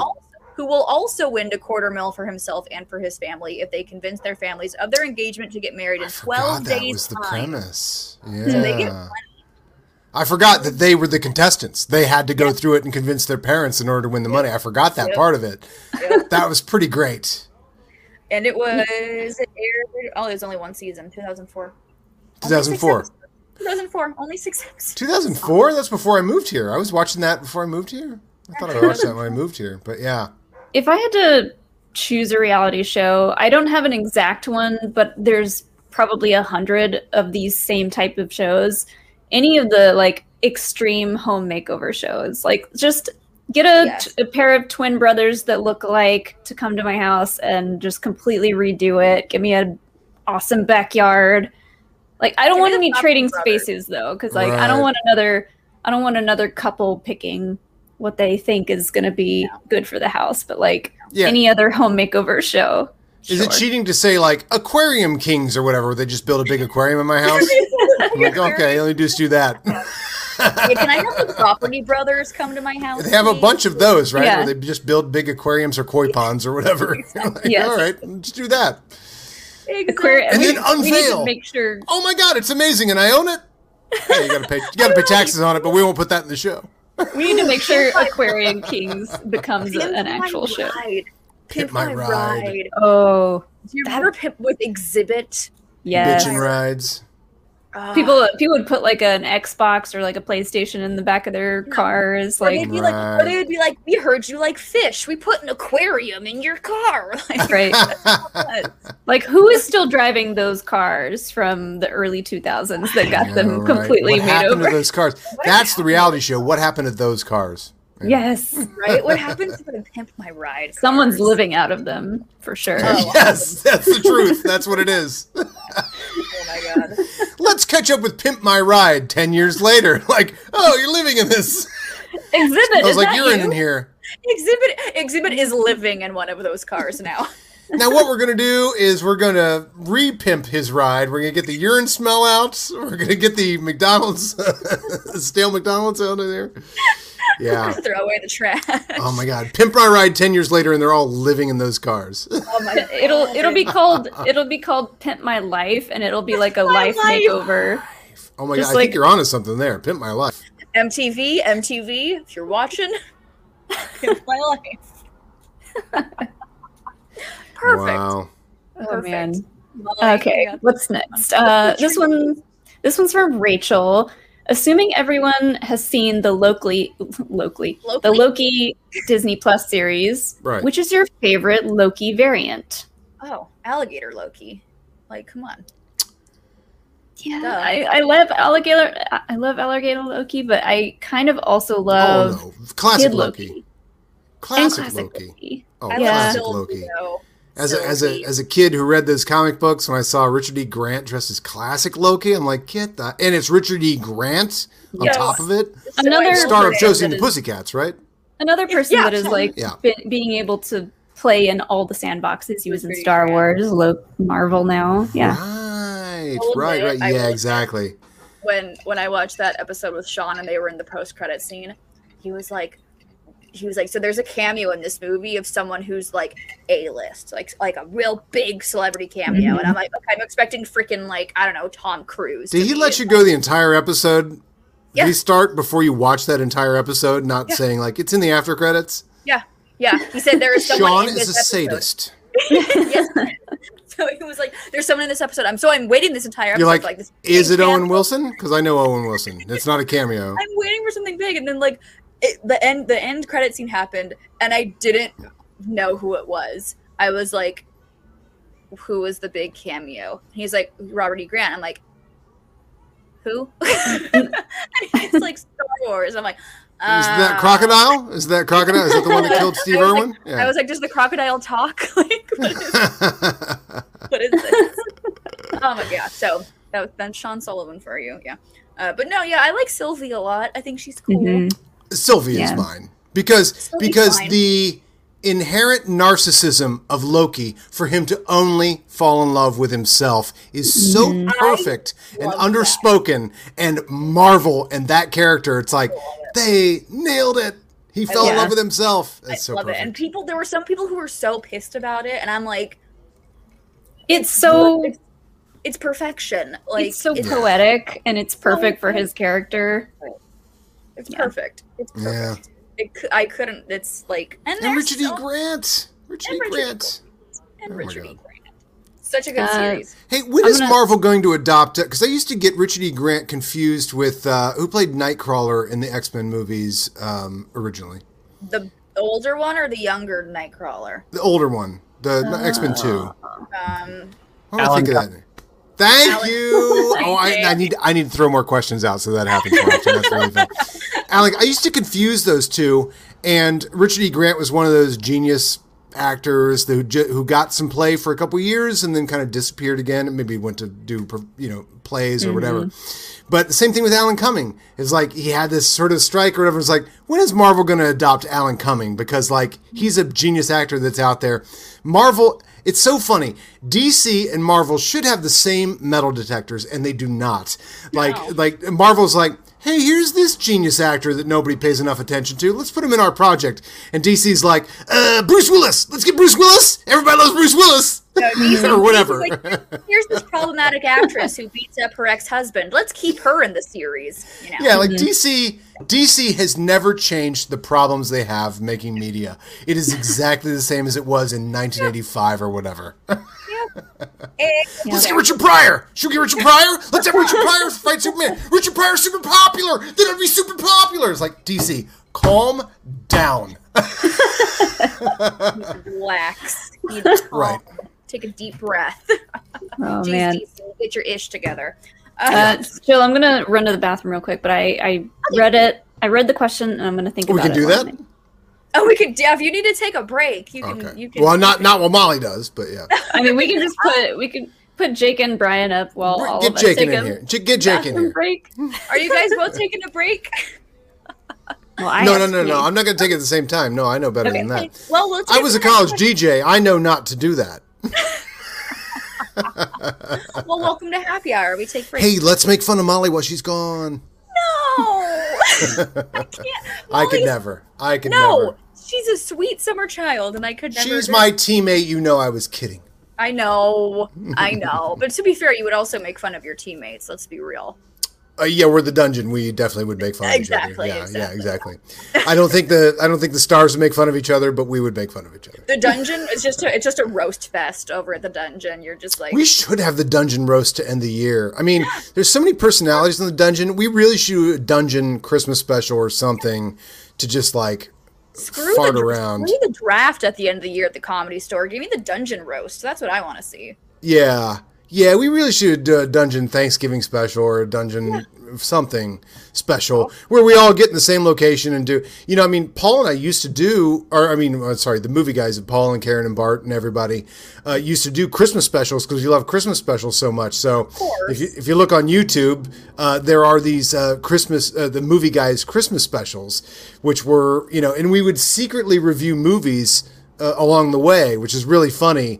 Like Santa would bring a movie for us, and it would be a movie that would be coming out in theaters recently. It was pretty funny. That's so cute. Yeah, the Dungeon Christmas special, that might be a good idea. Because we all really should get in the same room and I could, I really want to shoot some stuff right now. I'm really pent up after the apocalypse here. I'm like, I used to be a filmmaker. I need to shoot stuff. And now I have like interesting stuff happening that I must shoot. If you guys need a place, our new, we got a dining room table that seats 6. So if you need a place to film. Where do you live? We're moving to Brea. We're moving to Brea. Okay. So. I've heard of Brea because there's an improv in Brea. There is the Brea the comedy club, yeah. Because a lot of comedians will say, "Oh, I'm playing the Improv Brea." I've never been. I don't know where Brea is, but I just know it from comedy. Yeah, we get a lot of people. Do you know where Fullerton? It's like 15 minutes from Disneyland. Oh, so it's the Inland Empire, right? Or is it past the Inland Empire? No. We're more. I mean, we're like on the Orange County LA border. Okay. Yeah. Brea is close to Orange County. Okay. Well, that sounds lovely. Brea is Orange County. I need to move out of downtown. I mean, I'm not downtown, but I'm 20 minutes from downtown. And I mean, it's actually the best neighborhood I've lived in LA. Oh, yeah. It's Mid-City, and Mid-City's like just being discovered well, just being discovered. I mean, listen how white I am. I mean, yeah, every other ethnicity has been living here for 100 years. But anyway, I showed up. But anyway, it's a beautiful neighborhood. It's an amazing neighborhood. It sounds great. That sounds awesome. Yeah, no, I love it. I love it. And it's the most amazing access to Mid-City is like no joke. It's like I am like a 5-minute drive from the 10, San Vicente, Venice. I mean, you can get anywhere, and so it's really fun. However, there are helicopters, there are downtown problems despite all the luxury, but It happens. That's everywhere. Yeah. But the next question was, this is a fun one. I don't even know if I can even really think of one for this. What's the craziest thing you've eaten? Craziest thing I've eaten. This is where I get the tremendous feeling that I'm not interesting. But go ahead, Molly. I can't even because to me, I'm one of those people that like if you put it in front of me, I will eat it. I'm not like, ew, it's made of this. I'm not gonna eat it because like I'm an adult. Does a lot of mushrooms count? Mushrooms. I'm not a fan of mushrooms, but I'll eat it. Maybe for people who don't like mushrooms, that would be crazy. I guess so. I'll eat them, but like I'm not gonna be happy about it. But like, I'm talking a certain type of mushrooms. Hey. Yeah. Hey. Party. I see. Pretty medicinal, I do have to say. I woke up the happiest I've ever been. I'm like, that's great. Why don't they prescribe this to depressed people instead of whatever the hell they are? Right. Yeah. Right. Literally. Yeah. Right. For me, it would probably be I guess like escargot, you could say, because You did eat snails. I love escargot though. Like I enjoy it. Like if How do they prepare those? They usually saute them in garlic butter. Okay. And then you can put it on like toast and like. Do you have to take them out of the shell, or do they take them out of the shell then saute them? They're out of the shell and then they saute them. By the way, for anybody who hasn't seen the movie The Jerk, escargot are snails, but I'm sure gourmet snails, right? They're like anytime I go to any restaurant that has escargot, I am ordering it because I really enjoy them. I think they're really good. So I guess, but for other people to be like, "Oh my god, you're eating snails," but give it a try. They're really good. Get it out of your brain that they're bugs. Right. And then also, like if I went to a sushi place and we went to an all-you-can-eat sushi place and they had an option that said egg, and I was like, okay, I'll try it. Like you think they're just gonna like fry an egg and like put it with rice and like wrap in seaweed? That's not what it is. So the egg was a quail egg, a raw quail egg that they chop the top out of, put a shot of sriracha in it, and they give it to you, and you need to shoot it. Huh. That's kind of awesome. I like totally that. did it. It's not what I expected, but I was like, okay, and I went like it was fine. Like it just tasted like sriracha, but Yeah. so I guess. Okay, I have an answer. Molly, did you go? Oh, mine is actually bugs. I had candied crickets once. I've heard had of this. seasoned crickets, and they're not bad. Yeah, they were seasoned in a couple of different ways. So like there were like some spicy ones, and then some that had like ranch seasoning on them. But it's literally like you just pop a whole cricket in your mouth. They come in packs. They come in little packs that you can get. Ranch seasoning is delicious. That's what really matters there, right? They're good. They're crunchy. The only thing is when you get a leg stuck in your teeth, and then it's like, oh god, and you gotta. Yeah, that's the only. It's very crunchy and crispy, and it's like if you were to not look at what you were eating and you put it in your mouth, you'd be like, oh, this is just a really crispy piece of popcorn, Yeah. Exactly. Okay. But if you look at it, you're like, oh, I'm eating a bug. When I went to Japan to celebrate New Year's 2002, I believe, with a friend of mine who was playing Doc from Back to the Future at the Universal theme park. It wasn't there. to celebrate Attack of the Clones? It was not. It was not. You know what though? I did see in the movies. This was one of the great experiences of my life. I just went to visit my friend because I had a place to stay in Japan for New Year's in Osaka because he was a part of the Universal theme park. He played Doc Brown on the Universal theme park. He was American, and this giant apartment complex that Universal rented out. So everybody that that played a part at Universal Theme Park there live there. So each night you would party and drink with the Waterworld stunt guys and all the people that played like Snoopy. That show and is stuff. great. The Waterworld stunt show is amazing. I mean, come on. Who still remembers Waterworld? And yet that is still going on at Universal because that's how good that stunt spectacular so good. is, A freaking right? plane flies So at you good. and lands. It's so good. You're preaching to the choir, sister. You're preaching to the choir. So I went to Japan, and so we had New Year's, and there's a huge tradition. You go to a temple, and everybody goes to the temple, and you could, and you have put a wish down on paper, and you wrap it onto the string, and there's just a string of New Year's wishes that are all over the place. But the vendor going into the venue is selling some Japanese bullshit, and it was so what it was it was a waffle cone, a flat waffle cone with, I forget, and then like horseradish, and then like Thousand Island dressing, and then like a raw egg, and then like bean paste, and you're like, what are you making? What are you doing? I have a photo of me somewhere holding this crazy thing that the street vendor made at this New Year's celebration. That's the weirdest thing I ever ate. It was like, I would inhale that. it was Hi, like Mara. they were. Oh, I love Mara so much. We all love Mara. One of the great victories of this year is getting to know Mara Knopping. Yes. for sure. I don't know anybody from the Schmodown prior to 2 years ago, you know. So, and isn't she wonderful? Let's all go to Universal all together. Mara Please. included, Yes. and Dan, of course. Yeah, We'll all group go. trip, We'll group go watch trip. I would Waterworld. love that.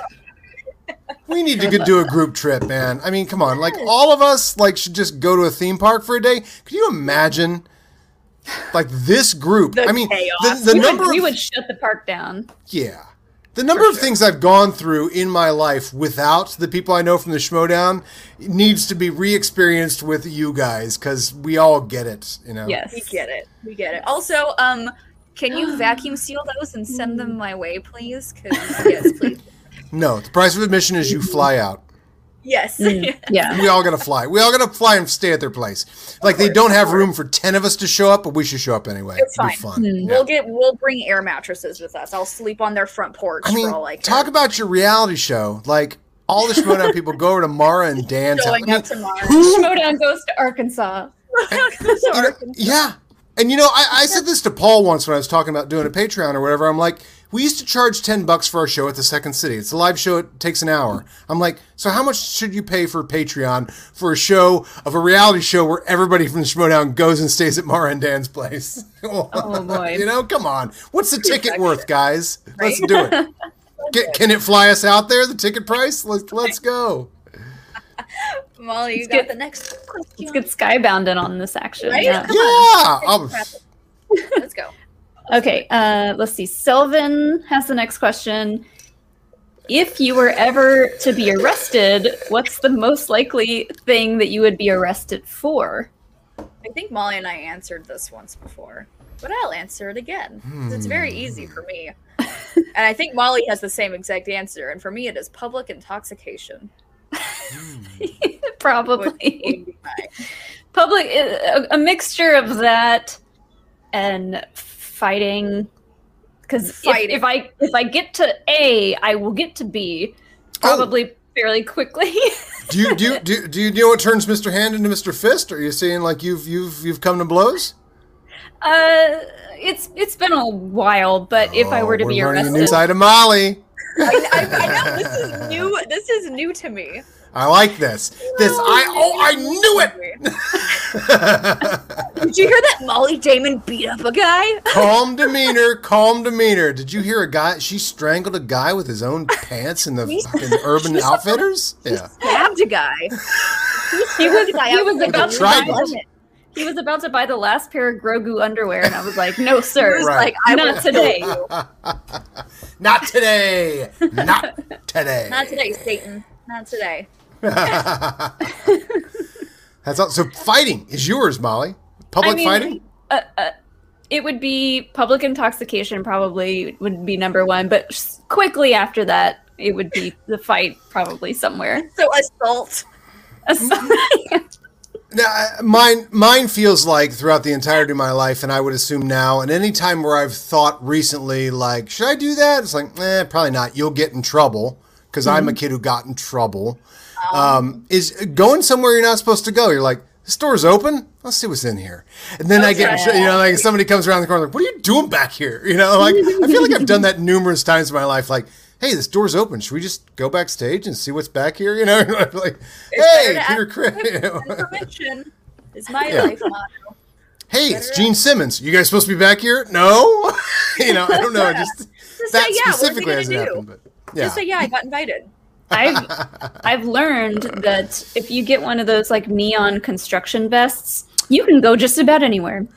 Well, and I have learned throughout my life, if you act like you're supposed to be someplace, no one will question you. Nope. It's kind of crazy, Nope. Like I used to sneak into movies a lot because I'm like, if you walk confidently into a movie, like nobody's gonna be like, that guy's supposed to be in that movie? No, they're not gonna say. Yeah, where's your ticket stub? Do you see this popcorn? Do you see this soda? Yeah. Where else am I going? Oh, that was a big secret too. If I would buy a ticket for a movie, this is back when I was very poor, I would buy a ticket for a movie and I would stay all day. Because it turns out if you go out to the lobby and for half the price of admission, a popcorn and a drink, well, you obviously bought a ticket to a movie. You're headed to a movie with a popcorn and a drink. Yeah. Yeah.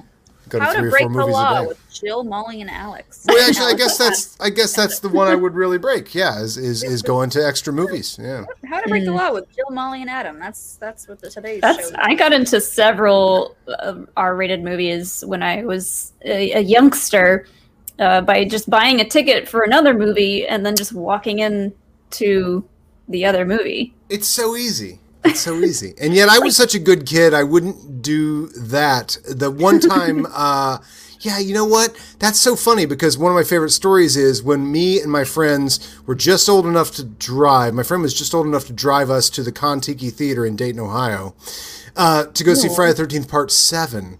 And by the way, this is an entire, this is shut down now, but it's an entire Tiki-themed movie theater. Complete with rope bridges and fake torches. The Kon-Tiki Theater showed the craziest movies also. Like all the three. That's amazing. Yeah. No, I could talk for hours on the Kon-Tiki. But we went there to go see Friday the 13th Part 7, and they're like, how old are you guys? And we're like, we couldn't prove any proof of identification. So for the very first time in my life, we stepped back in line and asked a couple of people to pretend to be our parents, and they did. And so we had 2 people who weren't even going to Friday the 13th Part 7 are like, yeah, it's no big deal. You guys are going to see that movie. Whatever. Like, yeah, okay, and we could get 2 tickets for our kids. And then we all went in to go see. If you've seen the first 6, then you deserve to see the 7. Yeah, you deserve to see number 7. Well, not only we had seen the first 6, we collected all the Fangoria magazines about Friday the 13th Part 7, and we're pretty excited. Like, we were subscribers. We were into the lifestyle, Oh, yeah, love it. Yes. Love it. So the next question, super simple and easy, maybe. It could be a really in-depth one. Soup or salad? This is another good question. Right? It's a very good question. This is the questions of life right here. Yeah. Good job, Paige. So you're in a restaurant, and the server says soup or salad. Which one are you getting? I'm definitely going salad. Like, I love a good soup, don't get me wrong, but like salad is like a year-round love of mine that I'll just eat salad every day. But Jill, I know you're a big soup fan. But here's the thing. I love soup. Even Sean, I've asked Sean, what do you think my favorite food is? He goes, soup. Why? Because you eat it all the time. But like, here's the thing. 9 out of 10 times, I would say salad. 9 out of 10 with a nice blue cheese dressing. Yes, please. But if they have tortilla soup, all bets are off the table. It's 100% tortilla soup. Let me just say that society has never invented the soup bar. However, the salad bar at a Ponderosa in Ohio when I was a kid, that miles-long salad bar, that's some exciting stuff. They make a salad bar. You can do a lot to a salad. You can do nothing to a soup. That's true. That's true.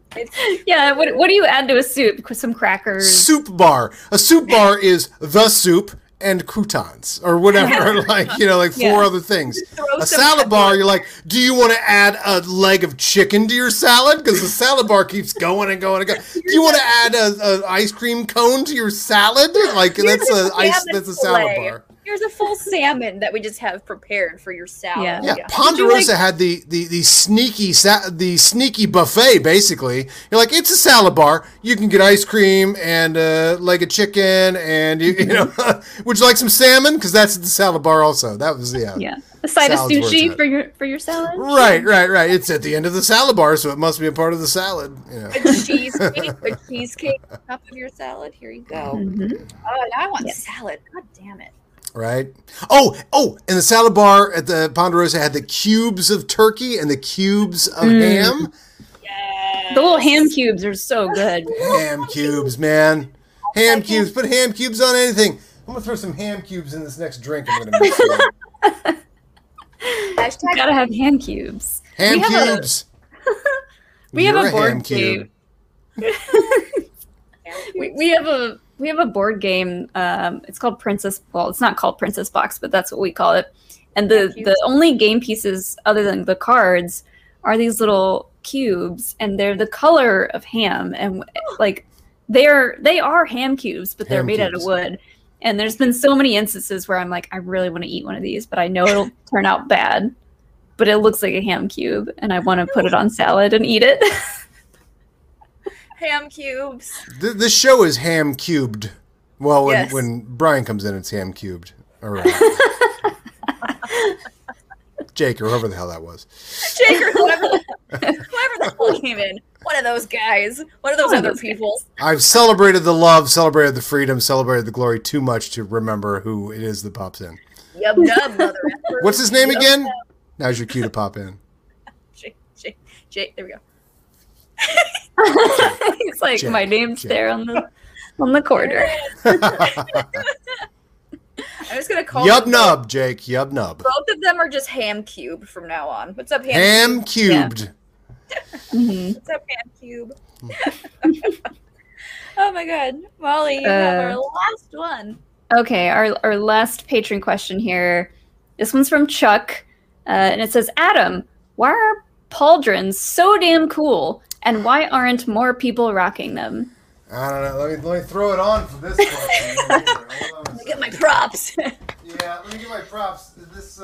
I had to think for a second about what pauldrons were, but I was like, I know what they are in Star Wars. The shoulder accoutrement. I'm trying to fish out my pineapple. Ooh, yeah. Eat the fruit at the bottom of the drink. It's always soaked up it's always got the soaked up booze in it. There it is. This is a pauldron and a half cape right here. Pauldron and a half cape. Now, I mean, yes, if you're going to go for the full fashion accomplishment here, you need a pauldron is good, but a pauldron and a half cape can't be beat in terms of fashion. Yes, I love the pauldron because it is the sign of the post-apocalypse, which we are living in right now. I know we all think we made it through this thing. I think we're wrong. So, witness me. I have always loved the look of Mad Max, the pauldron, and yes, the Star Wars pauldron, the orange Stormtrooper pauldron. I intend to get one of those very soon as well to add to my repertoire of pauldrons. But I mean, you know, my dream for a long time has been to slowly dress more like Mad Max. And luckily, the Schmodown has given me the opportunity to that. But the idea was like, just, you know, one day I just show up and I'm just completely Mad Maxed out. And just add it one thing at a time, just one day. But the pauldron would be the toughest one to add. Because not everyone wears a pauldron. But I love the... what was the question? What's so great about it? It's just, why are they so damn cool?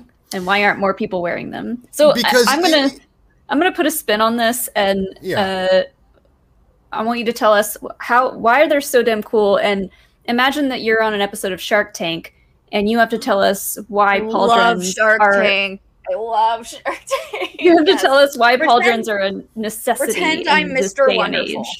Pitch me your pauldron. I mean, if you really want to make a statement, right? Every type of fashion has been adopted removed. Bell bottoms come, bell bottoms go. The size of pant legs come, they go. The loudness of shirts comes and goes. It's conservative, whatever.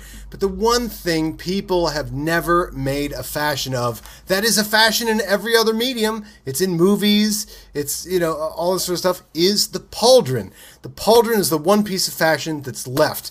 And when one of these days, we're going to get Caitlyn Jenner wearing a pauldron. It's going to be the big deal. Everybody's going to show up. You can't show up without your pauldron. It's like big elbow pads in the 80s. We didn't think anything of that. We look back now and we're like, Jesus, is Sigourney Weaver a linebacker for the Pittsburgh Steelers? Yes. But at the time, you didn't think that. The pauldron, its time has come. And also, you can show that you've embraced the post-apocalyptic lifestyle, that we are, in fact, all on a roller coaster straight to hell, because we're just not going to get out of this. Politics, the disease, we're just not going to get out of it. It's time to live every day as if it were your last. Buy a pauldron. Buy a pauldron. Dress Mad Max. And also, if you want to power up for an extra $10, wear a half cape, baby. Half cape, baby. There's a little cape. Yeah. It's a little cape. We love and it looks good. It looks good. It's Mad Max. Does. Everybody loves it. It does. If any of the Kardashians wore a pauldron on their Instagram or Snapchats or whatever, instant success. Like instant. Everybody's wearing a pauldron then. And you know it already as a fashion. It's a fashion in lots of things. It's just never been a fashion. And I've always thought it's the coolest looked. I mean, the Stormtroopers have a pauldron. Mad Max has a pauldron. Yeah. And on the Stormtroopers, it's like a sign of authority. So rank and authority and stuff like that. This is my gang. We're the orange gang. We're the white gang. We're we're the blue, the red gang. Mm-hmm. Oh my gosh. Now, that's the next step, is to actually go fully masked. We'll get there because we're all going to hell.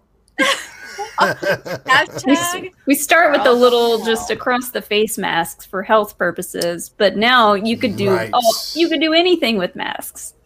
I do love. There's a superhero spy movie from 1966 called Danger Diabolic. I don't know if you guys have ever heard of that movie, Danger Diabolic.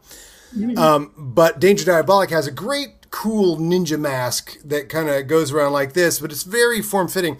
And when the apocalypse started, I found I don't think I have it right here. Oh, I do have it. I found a company that made what looked like, because I can't do the over the ear mask, and I found this one, and I'm like, oh my god, I can finally. I mean, it's like being able to dress up all the time. It's like I finally found a Danger Diabolic mask, because that is what the bottom part of Danger Diabolic looks like. Yeah. Yeah. See, it's got like a little curve right here, and so I'm like, oh my god, I get to dress like Danger Diabolic all the time. Now look at this. This is completely socially acceptable by society, and I'm wearing a pauldron with it, and it works. It works. Because it's all collapsing. It's high fashion. We love Let's it. have fun. Let's have fun. It's all collapsing. We love to see it. We love to see it. Well, we know that you have a fun Pink Panther party. I have a Pink Panther party to get to. That you need to get to. So let's start wrapping up this fun episode of Happy Hour. Just want to say, Adam, thank you so much for Thank you. us. I love seeing you two. I can't wait to see you in person. Molly, when am I going to get to see you in person when we do the Dungeon Christmas special? Oh, I wasn't here for that, but yes, anything involving a Christmas special, I will totally be there for. But yeah, no, I'm saying we're going to Spectacular. throw one. We're going to shoot one. Oh, well, I'll be there. Spectacular, I'll be there for sure. Yeah, fun stuff. Right.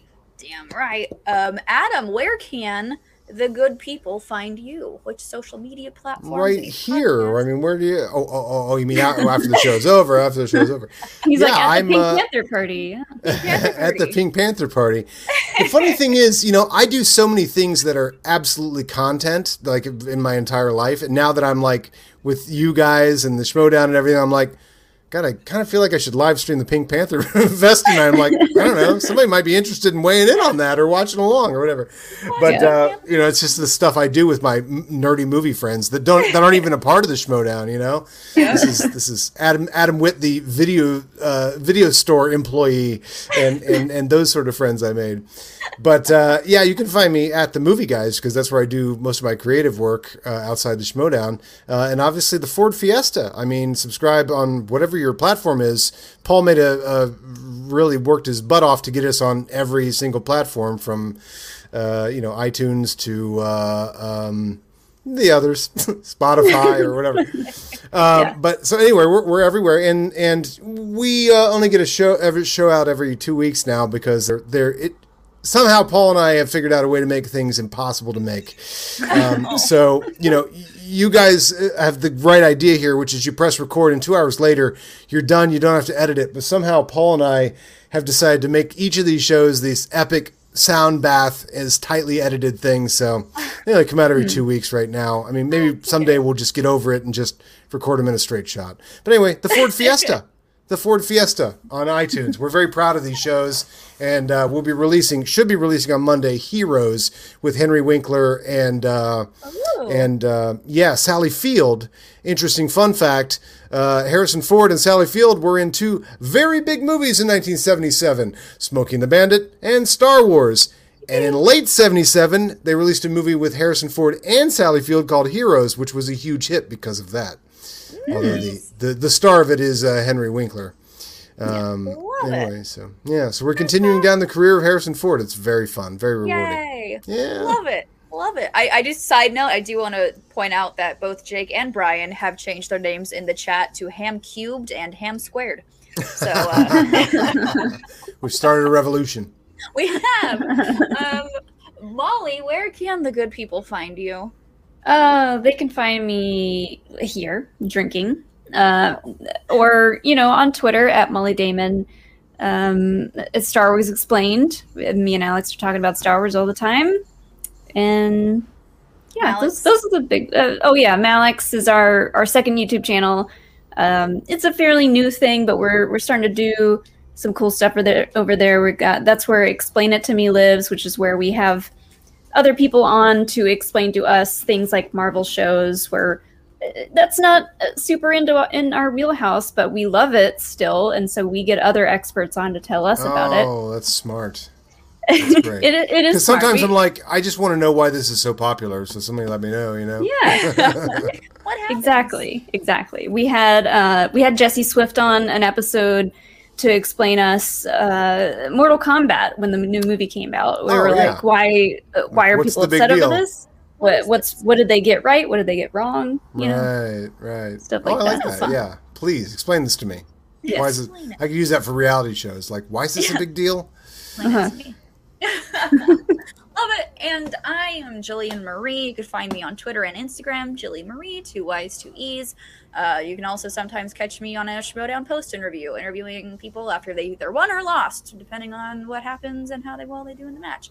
But we do have our date for the next episode of Happy Hour. That is going to be on August 7th. Math? 7th? Yes. Thank you.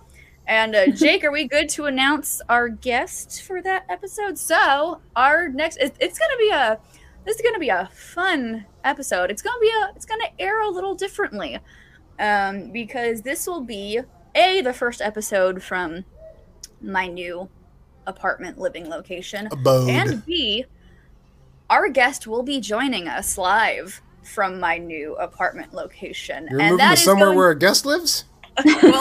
well, no, because one of them is going to be out here from Boston, and that is the rookie sensation herself, the Boston badass, Miss Paige Fabretti, will be joining us live from my apartment to join us for Happy Hour. So, oh God, you're gonna have fun with her. She seems really fun. I haven't met her, we're gonna have a blast. So if you think the craziness, if you thought it was all craziness virtually, yeah, we're gonna be doing it live. So, Oh, wow. Now, are you gonna have a space in your apartment where you can set up a couple microphones and you can all sit around a table? Is that gonna be? yeah. That's Oh yeah, you know. it's gonna be positioned right in front of our bar. So Nice. That's So, yeah, fantastic. it's gonna be a fun one. So make sure to tune in for that. On August 7th, we will be joined by Paige Fabretti, and we will be missing Molly because unfortunately she can't join us live. I'll still be there virtually from Atlanta, but you know what? I'll get twice as drunk just because. Here we go. Perfect. So that's going to be a fun one. So thank you all so much to everyone who joined us. Thank you to the patrons for sending in your very Thanks amazing... for caring. Yeah, thank you for your amazing know? thought-provoking questions. Yeah. And for Molly, Jake, and Brian in the background, myself, and Mr. Adam Witt, thank you once again for joining us. This has been Happy Hour with Jill and Molly. Cheers to freedom. Cheers to togetherness. Cheers to... Celebrate the love. Celebrate the freedom. Celebrate the glory. Celebrate the love. Yup, nub. Celebrate the love. Celebrate the love. Yep, nub. Yep, nub. Have a good night, everybody. Make sure to drink responsibly. Cheers. Have a great weekend, guys. We'll see you on the next one. Cheers.